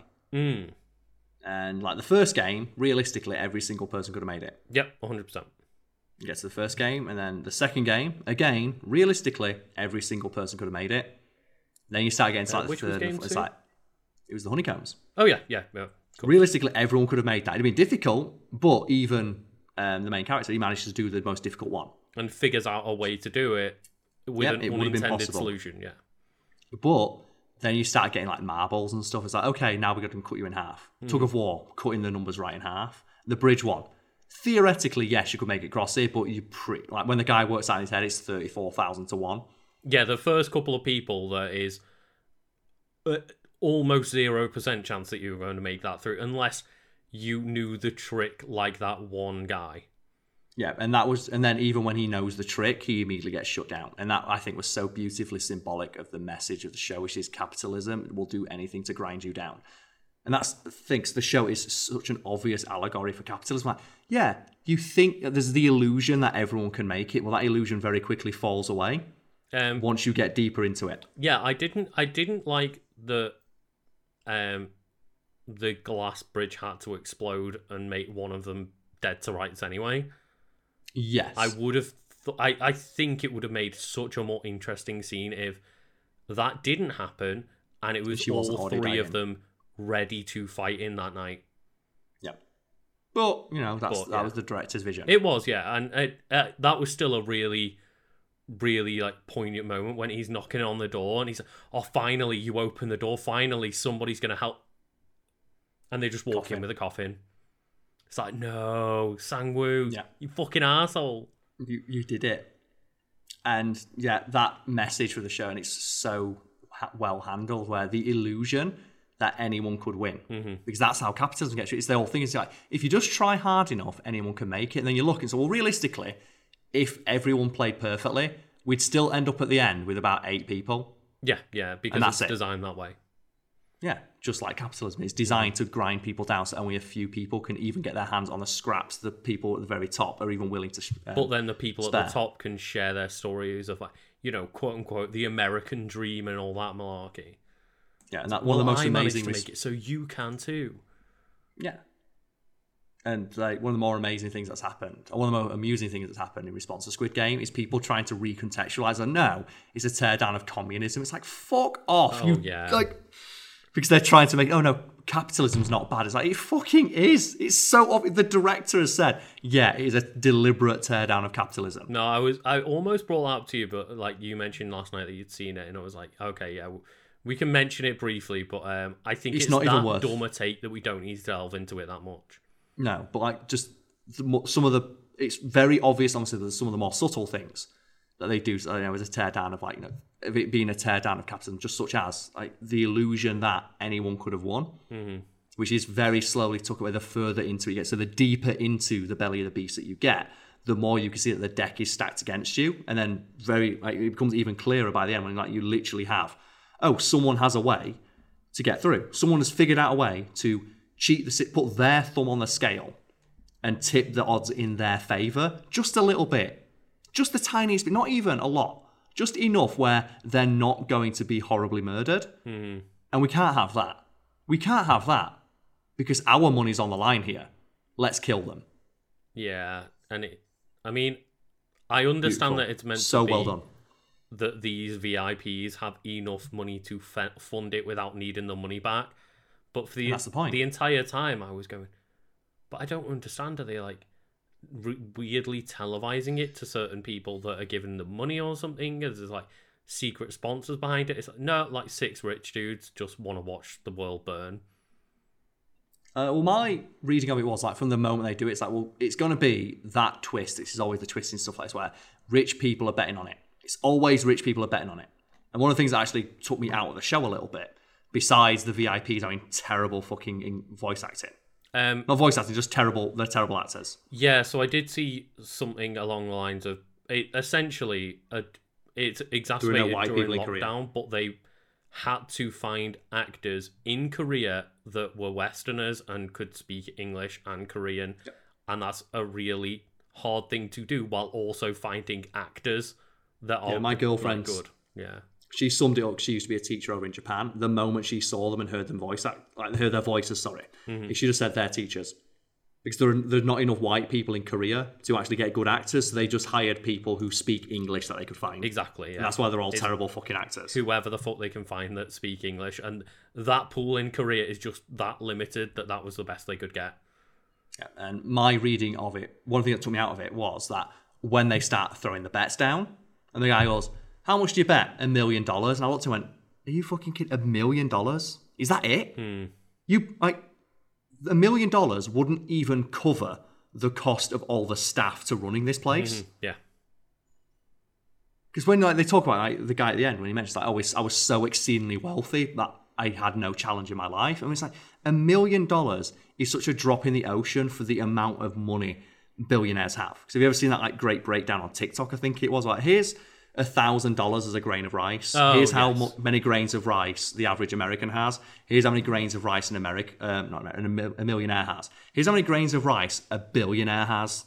Yeah. And it's like 4 sacks stacked high. Like $1 million isn't even scratching the fucking surface. And then that brought me out of the show. Because I did the math in my head and went, well, Stan, I'm guessing these guys, the house will take a percentage of this. Is a percentage of $1 million bet really worth the funding of this entire thing?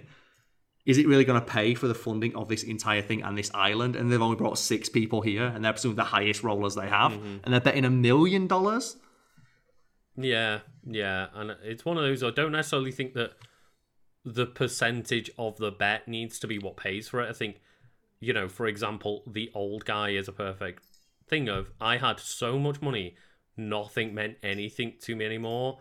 So I just put a shit ton of money into this, along with a load of other people in my situation, because we had nothing better to do. Yeah, we had nothing better to do than watch people fight over our scraps. But that just took me out of it. It reminds me a little bit of in that Jurassic World, is it Fallen Kingdom, where they have the dinosaurs and they have the billionaires again bidding on the dinosaurs, and guy goes $250,000. It's like, for a dinosaur? Are you fucking kidding me? That's a low Lionel ball, Messi, isn't it? Lionel Messi's worth $60 million. Are you telling me Lionel Messi's worth 400 dinosaurs? I don't think so.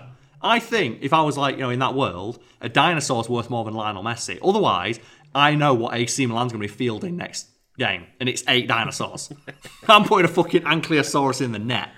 Oh, that would be incredible. What's your offense? 2 raptors. Yeah, and that's it drew me out of it. The amount of money that they were betting was so laughably low. Yeah. Compared to when you look at the universe they've established, as it's they've got an entire fucking island, 10,000 members of staff. They're paying not paying the people coming, but every single person who comes here represents $100,000 investment. More than, because think about the amount of money that you have to pay to those people to keep them on the island silent and then make them do all that shit. No, I meant the people they're bringing in, because I think... Oh, right, okay, yeah. The 100 million... What's their currency? It's 43 billion won, is it? Yeah, and I think they say 100 million, which would be equivalent $100,000. Oh, okay. So it's a really pitiful amount of money. They're actually all in all, though, the guy, I think if you win it, you could end up tens of millions. Yeah. So it is a life-changing amount. But when they're saying one person's life is worth 100 million won, 100,000. Yeah. Each family would get about $100,000. You probably spent more than that getting them to the island. Well, I was thinking you meant the staff, because think about the staff how as many staff they have and how much you have to pay those people to A, do the job, and B, shut the fuck up about it. Yeah, how do you train them? I don't. But yeah, it's that drew me out of it a little bit, because it's such a laughably small amount of money to be betting. You think if they were the high rollers, they'd be the Jeff Bezoses. They've got billions in the bank, so $1 million. $1 billion on this 16 to 1 odds. Yeah. Or it'd be he wouldn't have one bet of $1 million. He'd have 1,500 million, or they'd be chucking down $1 million bets throughout the entire thing. That's what I thought they were going to do. But the only time they make 2 bets in that entire thing, it's is it really worth bringing these people all the way out if they're going to bet $2 million? But again, because I was expecting them to be constantly chucking out $1 million bets. I think the point of the the actual games itself is not to get their money back or to make a profit or anything. It's just the thrill. Pure just enjoyment of watching people go through this and suffer and die and stuff. Which is why I found that really amusing, because it's like, oh yes, it's much better than watching it on a screen, and then it sits them down in a room and they watch it on a screen. Obviously, they lift up the screen and show them the thing. I did think for a second that they were just going to watch it on a big screen, and I was like, hang on, what? No, they've just made a comment that it's better than watching on a screen. But they're sat so far away from the actual action. They have to use binoculars. Yeah, they're sat so far away from the actual action. They're wearing fucking masks over their faces, so they could barely fucking see. Mm-hmm. So I figured that was another thing that took me out of it. Like, if they really want to be right, they want to see the people hit the floor. They want to see them splat. Yeah. They should be either closer to the action, or there should be like fucking action cams everywhere. Yeah. And I was thinking like they should have like stuff in front of them that say, "Do you want to see, like, oh, do you want to push someone? Press $1 million. Like, here's a button that you can do to like push someone $1 million. Lower the time $1 million. Raise the time $1 million. You know, make it more of a game for the people, like, and just show that, like, you know, this is a game to them. Yeah. But I guess it did work. But I just found that really funny. Of like, oh, it's better than watching it on a screen. Let's sit 400 foot away, and then 1 second later, I'm going to go fuck this dude. Something I could presumably do whenever I want as a billionaire. Yep.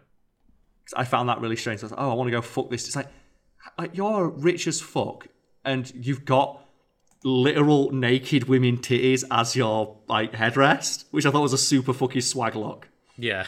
like when you see the guy who's got like the woman's breast as like the headrest. It's like you could if this is how you live your life normally, you could presumably go have sex with someone whenever the fuck you want. But Carl, how often do you get to see people die? Has cute eyes, Carl. He does. That's what it's like. How often do you get to see people die in front of you? Because that's presumably why you're here. You're paying to see it. Mm-hmm. And to see the life drain from their eyes. And kind of the point of that, I guess, would be, oh, now that my bet is down the drain, I am such a sack of shit, and this is so inconsequential to my life. It's literally just like a TV show. I guess, yeah. You can see it that way too. Like, I guess that might be the point, but I might be just overstretching there. And I do think the whole VIP segment did drag the quality of the show down a little bit. Just with how bad the actors were. And I would have much preferred bad if they the never writing said a word. was and everything, yeah. Yeah, I would have much preferred if they never said a word. Yeah. Because it was distracting how bad their masks were. How bad the masks were, how bad the acting was, how much they were panning to them and stuff, and it felt unnecessary, really. Yeah, I would have much preferred if they were all just sat in complete silence and you just saw them pressing buttons on a screen. And occasionally maybe just giggling or something. Not even, just, yeah. Just like, they died. But yeah, or just the complete lack of care, like 100% lack of care. So just saw it, especially as well when like a little bit that got me is when you see one of the waiters pouring a drink and he pours the drink in such a shit way he spills it all over the desk. It's like, if these must be the best waiters in the world because you're paying them like $1 million to stay quiet. Mm-hmm. And the fact he's spilling this super expensive drink, I was like, fucking come on. Yeah. I'm surprised they didn't just kill him.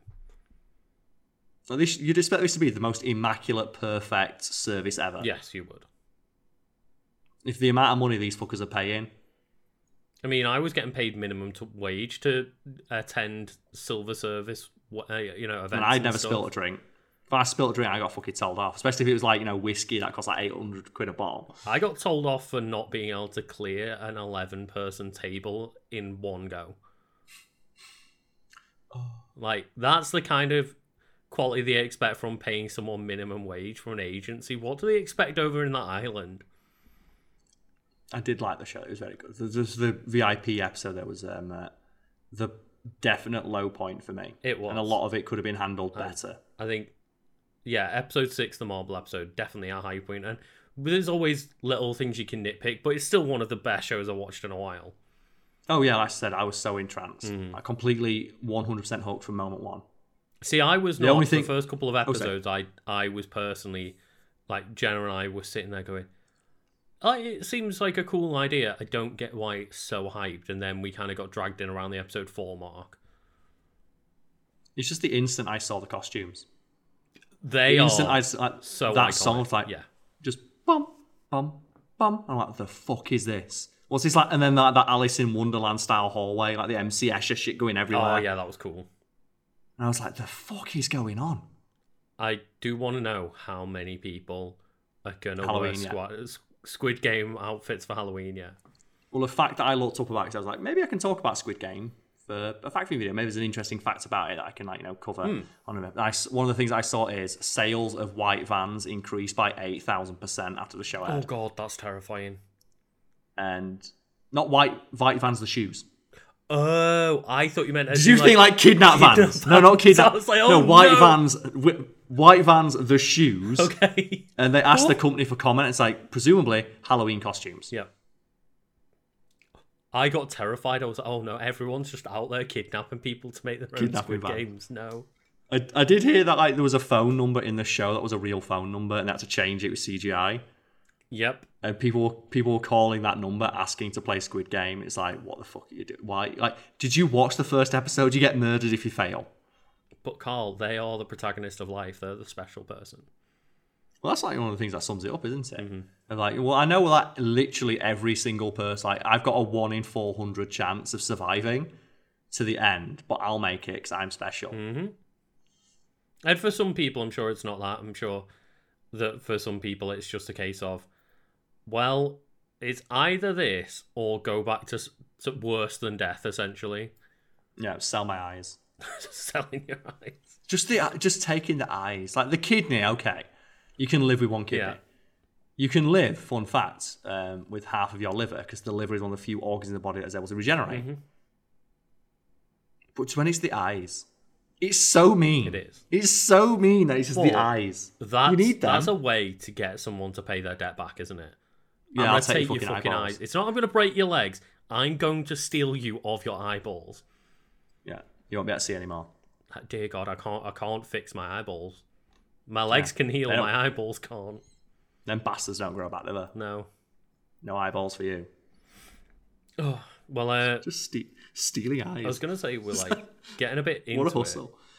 A bit long in the tooth. So we end on Dread. Should we? Yeah. Because the only thing I want to mention about Dread is I'm going to send you an article. Oh. I don't even want you to read. I don't even want you to read the article. Oh, no, I think I know which article it's going to be. Do you know which one it is? It's either going to be a good one or a bad one, and I think it's going to be the bad one. Which one's the bad one? The bad one is essentially telling Samus to smile more. Yes! Yeah. So do you want to describe that while I find it? So I'm almost certain that this was a Kotaku article. It was a Kotaku. You know it's a Kotaku article because it's fucking shit. It's a bad take about a video game. God. And the title is, Dear Metroid Dread, Samus doesn't need to be an emotional robot to be a badass. Emotionless robot to be a badass. And I think we just yesterday recorded something to do with Metroid and talked about how much they sell her badassery through just her eyes and her movement. Yeah, it's non-verbal storytelling to a T. It's immaculate non-verbal storytelling in regards to Samus's characterization. And I think our friend summed it up best of there's just the image of Samus so constantly charging up a charge beam on the sly. Yeah. That's all you need to know. When she sees Kraid and just starts charging a charge beam, she doesn't even raise a gun. Because I got spoiled about that. Let me take a moment. Take a note. Speaking of spoilers, I need to mark when we started talking about Metroid Dread spoilers. Yeah. But, yeah, when I saw that spoiled in the trailer, I was like, well, you didn't have to put Kraid front and center in a trailer for the game that's not out yet. And I get that Kraid's a recurring enemy, but it's the only recurring enemy. Yeah, and the fact as well, he doesn't even get any play. Samus actively shows disdain at the fact she's got to fight this thing again. Yeah, but I was a bit annoyed about that, but I didn't see that, holy shit, what is Samus' reaction to Kraid? She's like, for fuck's sake, just already charging a beam up, shooting him in the mouth. Like, are we going to fucking do this again? I already beat you twice, fuck you. It's like, really, Kraid? We're gonna try this one again? Have I not proven to you that I can kick your ass? And in regards to this article, it's written by a guy called Ian Walker, who is well known for having the shittest takes about video games. Oh, really? He constantly has shitty, awful takes about video games. And his raison d'etre online is writing stuff like this, and then when people criticize him, saying, telling them that they're wrong. And specifically, one of the things that you know he's wrong is when he talks about, there's a quote here from him, "More importantly, this encounter made Samus feel like a real person rather than a robotic alien killing machine. Bravery doesn't exist in a vacuum. Fearing something and doing it anyway is the definition of courage. That Samus was obviously suffering intense, debilitating trauma from her past and managed to fight Ridley bathed in every previous encounter between the longtime foes and New Light, and made her all the more heroic in my eyes." And that is him about the scene in Metroid Other M, one of the most criticised Metroid games ever in regards to its characterisation of Samus, and the scene in which Samus Aran, who has canonically fought and defeated Ridley about 5 times up to that point, has a debilitating breakdown and PTSD over seeing Ridley again. And he describes it as one of the small scene that stands out as one of the few good things the game did for Samus's character. And immediately there you go, you don't have to listen to anything he says. Yeah, just, okay, I can click off this article now, I know you're wrong. He's a complete fucking moron. He doesn't know what he's talking about. Because he literally takes one of the most maligned and criticised scenes in regards to its characterisation of Samus, her being portrayed as just like a subservient, terrified little girl. Because in that scene against Ridley, I should point out that Samus has a flashback to being a child, and they literally show the character become a child in Ridley's eyes. Yeah. And then have a man run in and shoot Ridley to protect her as she's screaming in terrified agony of like, please help me, saying, don't you know how to treat a lady? Yeah. And this writer's like, you know what that is? That's a really good characterization of Samus. And I think the best way it's been summed up is, nobody ever says this about Doomguy. Yeah. Nobody ever says this about Master Chief. Nobody ever says this about Link. So we've talked a lot, haven't we, about a lot of Link's characterization is done entirely through his movements. And screams. And he screams, yeah. Or like, Doomguy, Doom 2016, Doom Eternal. How much of Doomguy's personality has gotten across just through things that he does? Just the glory kills. Never says a word, yeah. You can get his personality from the fact that once he kills a demon, he just literally tosses it aside because it means nothing to him. Or stuff like when Samuel Hayden says in 2016, oh yeah, we've got it all under control, and Doomguy just sarcastically looks towards a dead body on the floor. Or the opening point of the game, where the moment I think he's still naked, strapped to a table, and then he opens up the game by breaking the chains, killing a demon with his bare hands, and then pushing the exposition out of the room. Yeah, the exposition where they're trying to tell him what's going on, he pushes it out because he doesn't need to know. And from that moment, that's like, 2-3 seconds, you know everything you need to know about. You don't need him to talk. And if he talks, it'd actually weaken that moment because it's so strong on its own. Yeah, because all you need to know is this man, even in the worst dire situation, is that much of a badass that he'll break out and just be like, fuck it, I need to kill more demons. And Samus is the exact same way, like the conversation she has with Quiet Road.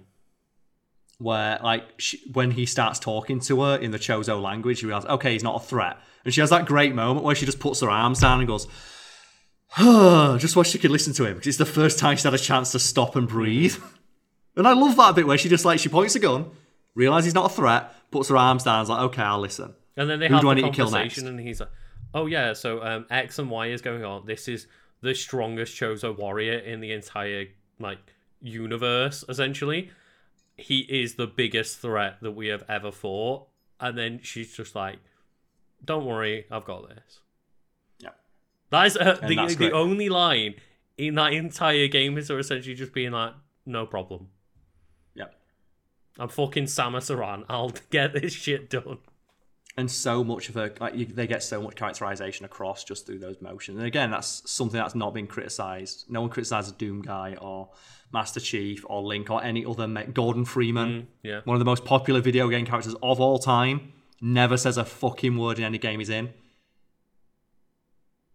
Man. And it's like you said as well, the guy literally tells Samus to smile more. God damn it, fuck off. If people don't know why that's a bad thing, just ask any woman you know how much she dislikes being told to smile. And if you don't have a woman in your life, you can ask that question too. That's probably part of the problem. Oh no. Well, it is, isn't it? Well, if you don't have a woman... I'm just like, don't attack the listeners, Carl.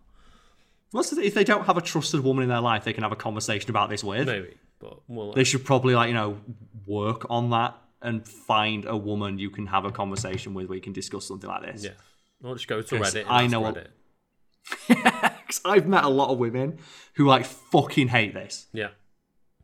Oh, you'd be cuter if you smile. It's fuck off. It's oh, My life that's is not very attractive, is it? It's well, fuck off then. And I just can't believe how wrong that guy is, and the fact that he's on Twitter being really annoyed about it. Of people are just you can't criticize anyone these days. Oh God! And I think I've heard other people talk about this in a bit more of a reasonable way. Of I quite like not this. This is not me. This is other people saying me talking for them of just saying in Metroid Fusion it was a nice compromise because. Yes, she's a silent badass, but in those elevator scenes, you get a glimpse into what Samus is thinking. And I'm like, fair enough. Yeah, her personality, yeah. And then, if you want an idea as well of just Ian Walker and the kind of response he's had to this, and the level of maturity he's approaching this conversation is a tweet from him here. Kind of weird that everyone wants Samus Aran to be a woman to remain silent. See, I can do bad faith bullshit too. Piss off. Yeah. He's just really mad that people are criticizing him and calling him out his very bad, wrong take. And he's like, no, you just don't understand what I'm saying. We do, and you're wrong. Yeah. It's just because she's a woman doesn't mean she needs to speak at all. Just as you said, the multiple examples of males not doing it. But also, why is your take that the perfect example of what Samus Aran should be is being terrified of a monster that she's defeated 4 times over and being rescued by a man? He's been deliberately contrarian for clicks. Of course, yeah. He makes bad takes for a living. And that's what I thought that was. That's all that I thought it was, and just whatever, I can ignore that take because they probably don't even believe what they're saying because they're just being a contrarian for the sake of it. But apparently this guy is doubling down. Oh, he always doubles down. That's ridiculous. He's had a lot. I'll try and find his list of bad takes. Because I just assumed, yeah, whatever. They're just spouting shit for clicks, and they know what they're doing. But apparently, this person is seemingly just smelling their own farts to the point where they're defending themselves. It's yeah, you just don't know. You don't understand this video game. Okay. There's a reason why everybody loves Metroid apart from for Other M. No, but Lucas, you don't realise that game's actually really good because it shows Samus as being human. Because she breaks down in tears. Because, the only way a woman can show emotion, or the only way a woman can show that she has a character is to break down in tears and hysterics. Yep. How can she possibly show emotion in any other way?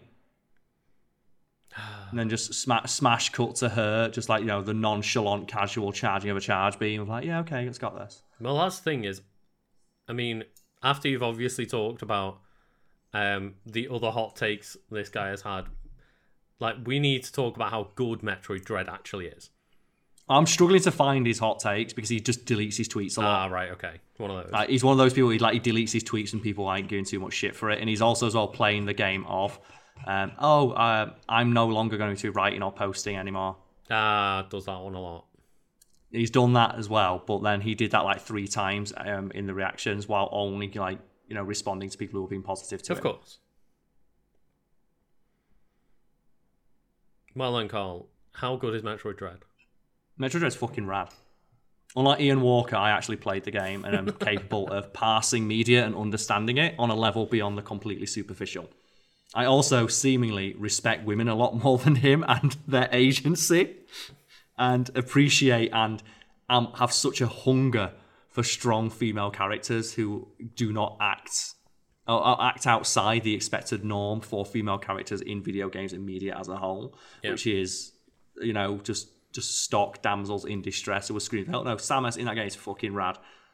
And not unlike Samus Aran, it's why, for example, I like games like Mass Effect, where, you know what? You can be Shepard can be a man or a woman, but I love to play just the most badass femme shep that, yes, she gives a shit about her crewmates, but she will not give a fuck when shit needs to be done.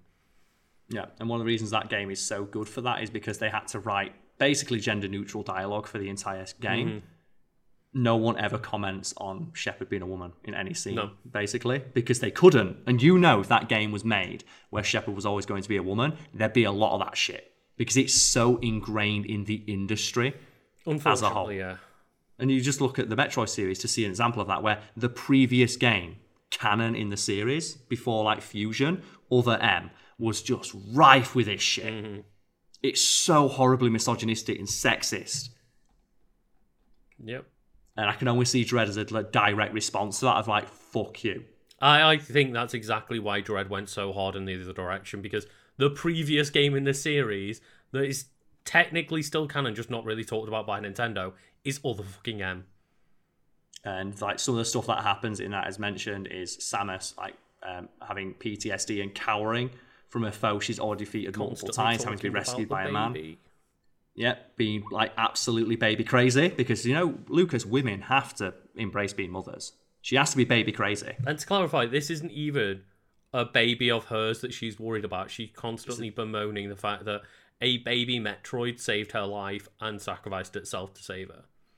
Yeah. A baby Metroid, bear in mind, is something that she was sent to get rid of. Yeah. And she knows poses a grave threat to the galaxy. Just like, spoilers, she does now. Yeah, and it's as well as other stuff, such as like almost every scene of her outside of her suit is just filmed in the most obnoxious male gazy way, because it's just every shot is a lingering shot of her arsehole. They redesigned the Zero suit to sexualize it more, put high heels on it. And this is all Other M, by the way. Dread does not do any of that.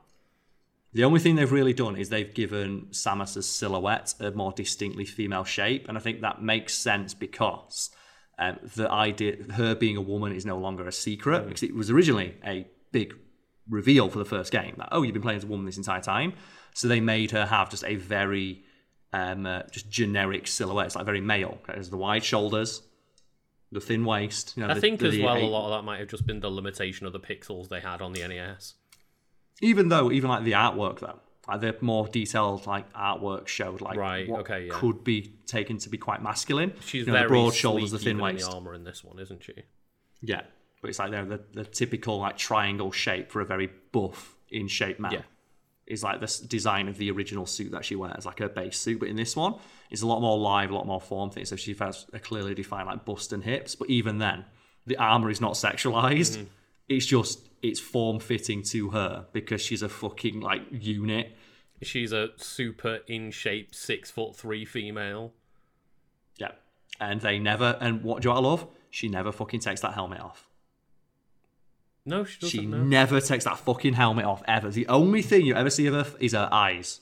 And those she eyes has get so angry. much emotion through those eyes. Those eyes get fucking angry, Carl. Have you ever seen a character scream with their eyes any more than at the end of that game? That is I got so fucking... Actually, I was playing it on my Switch with my headphones in, and just that moment like, oh wait, Samus dead. And then she just goes, ah! And then just starts absorbing not just the energy of the thing she's fighting, but the entire space station and every living thing aboard it. Because that is a space station full of monsters and X-parasites, and she absorbs them all into her and delivers a punch so god almighty the spaceship she's on crashes because she took all its power. And then the X-parasite forms with Raven Beak, but makes Mega Raven Kraid, and Samus goes, nah. Just obliterates it. Nah. While screaming the entire time. And just... after I played that bit, I saw the meme pop up of woman literally too angry to die. And it's just that eye pop that she has. And I thought it was edited until I played the game again and realised, no, her eyes actually get that big and bulge out of her head as she screams like a fucking madman. And it's like the only other line she has is her speaking in an alien language, but just that's it. She just goes fucking Super Saiyan. She really does. I think she goes straight to like Super Saiyan Blue or some shit. And one of the things I noticed about the story, because I was just so hyped, I was like rushing through it the first time. The dialogue is one of the reasons she gets so fucking pissed off is when Ravenbeak refers to her as his daughter. And she gets really pissed off at that idea because like he's saying that as if he has some sort of ownership over her. And again, this is why I see it as a direct response to Other M, where a male figure in her life is claiming ownership over her and is like basically saying, you are an object that I will use. I will clone you and create an army of subservient Samus clones that will do whatever I tell them to. And Samus's response to that, when she hears it through the guise of Adam, because Raven Beach pretending to be Adam, is to immediately shoot it in the face and go Super Saiyan. And I can always see that as a response to Other M of Adam telling her what to do and her being like, yes, Adam, I'll do whatever you say, Adam. Thank you. 3 bags full, sir. Yes. And something that you pointed out to me that I hadn't picked up on after one playthrough was, so at the end, Ravenbeak is shown to be, talking on behalf of what you think is Adam, the AI. He's pretending to be him the entire game. But it's not just the end, because I thought it was just the end where he'd taken over, pretending to have that facade, and it's the entire game from line 2 that Adam speaks. Is Ravenbeak pretending to be Adam, and she's been manipulated by a man to do something. And how does Samus respond to find out she's been manipulated by a man who claims ownership over her? Oh, she screams so loud that the universe itself quakes in fear. She obliterates an entire planet out of sheer anger at being told what the fuck to do. Yeah, and I think it's you pointed out again, like that Adam, turn 1, calls her and refers to her as lady like he does in the other games. Yeah. And then the entire game is just never says it again. Him being told, Samus being told, that you are not powerful enough, get more powerful. Ravenbeak is far too strong. Yeah, you must get more powerful so we can awaken her latent Metroid DNA. And I need to go to the bathroom right now, mate, because I really need to pee. Oh yeah, go for it. So we'll be back in a sec, we can close off. So you're back, Carl? I am, yes. So I apologise for that, folks at home, but I've been holding a pee in for like half an hour and just like getting so hype about Samus. This is maybe not my favourite Metroid game. I can't clarify that just yet, but definitely my favourite Samus. Yeah, this is canon Samus to me now. The as I said, like the non-verbal storytelling in regards to like her emotions in any given scene, that is Samus now. Like just that casual sass with which she approaches every situation. Mm-hmm. Just like the little things, like her walking in and out of like the elevators and stuff. Yeah. Where you can just tell there's like a weight and stuff to her armor. And so, she just like, hobbles down the stairs, and then she has like a little like, moments where she flexes her shoulders, like, okay, back on action. But even or like when she gets in during action, her animations are so just fast and smooth. She looks awesome. Yeah, like when she like points the gun over her shoulder. That's what always she does like the slide animation, and she's constantly just got a gun on. Man, that slide is satisfying.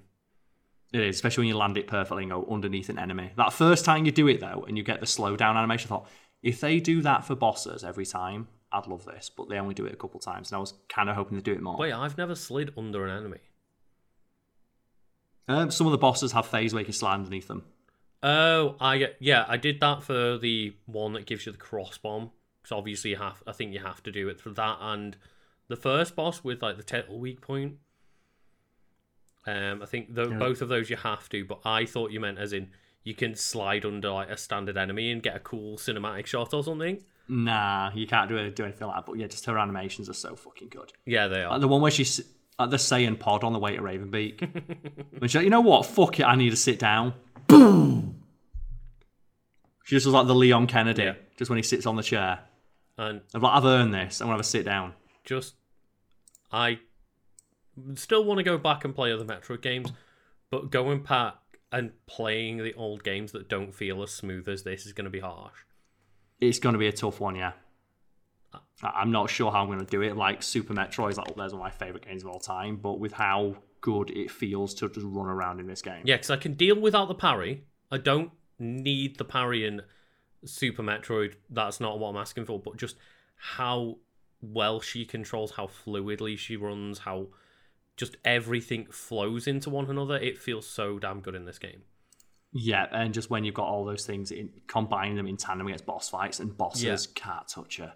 Like my fight against Ravenbeak, when I've done it, I did it for the third time on stream, he got like 2 hits in. Yeah, I was just telling you the other night as well, like I had a similar experience of I beat it for the second time, and my first fight against Ravenbeak for the second time was really rough and just give me a second to reacquaint myself. but the second time he got like one hit on me the entire fight. Yeah, and it just really highlights like how untouchable she is, and it's such a good setup for the next game where, oh, Samus, you are now a Metroid. You're the most dangerous thing in the universe. I really hope that the ending didn't just delete all of that. You can't do that. I think like the implication is she still has the Metroid DNA, but she like she has got some reset modicum to of control. normal. Yeah, she has some modicum of control of it because now when they realize, oh, she's effectively the universe's most dangerous bioweapon, we can't let her walk around. She's too dangerous. Far too dangerous. Like I was saying the other night playing Smash, wasn't I? Just if you let not even necessarily full Metroid Samus, just Metroid Dread Samus by the end with all her upgrades, let loose on this cast, she'd be so powerful. She'd be unstoppable. Because that's the thing, her power now is she absorbs and then just takes the power of anything she wants. And that's like another great example of the non-verbal storytelling with Samus, where throughout the game she just like tentatively touches opponents that she kills and takes their power. A pretty common thing in Metroid games. So you realize, oh, no, that only usually happens when she touches Chozo things. Like she'll kill enemies, but she never generally gets an upgrade directly from the enemy. She'll go into another room after that the enemy was guarding and find like a Chozo statue. Find the item sphere behind the boss room, yeah. And it makes sense that Samus would get power-ups from Chozo statues. You know, her suit is made of their technology. But in this game, she's directly drawing power from like the Emmys. Like the Emmys, if you presumably you notice on like when you start getting a bit further, every power displayed by an Emmy is the one that Samus absorbs. Like the speed boost one, you get speed boost from. Yeah. The one that sees through walls is the one they get the wave beam from, because obviously it sees through walls, the ability to go through walls.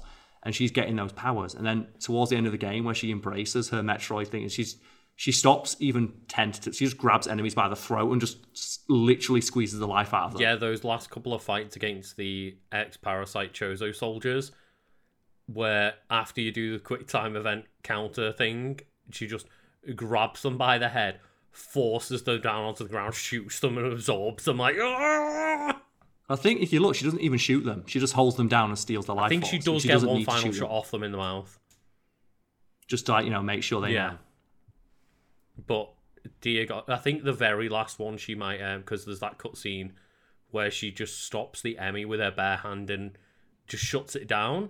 I think that very last one against the golden one, she might just absorb it with her fist. I can't remember. Yeah, it's like when the Emmy goes to stab it and she just stops it of like, you know what, fuck you, you've done this enough. And even in that animation, you can tell that she's having that thing of, holy shit, I'm stopping this thing, and then gains the confidence. It's like, no, fuck you. And it's like the same thing he does with Ravenbeat, where he's like, sleep now. She's like, no, fuck you.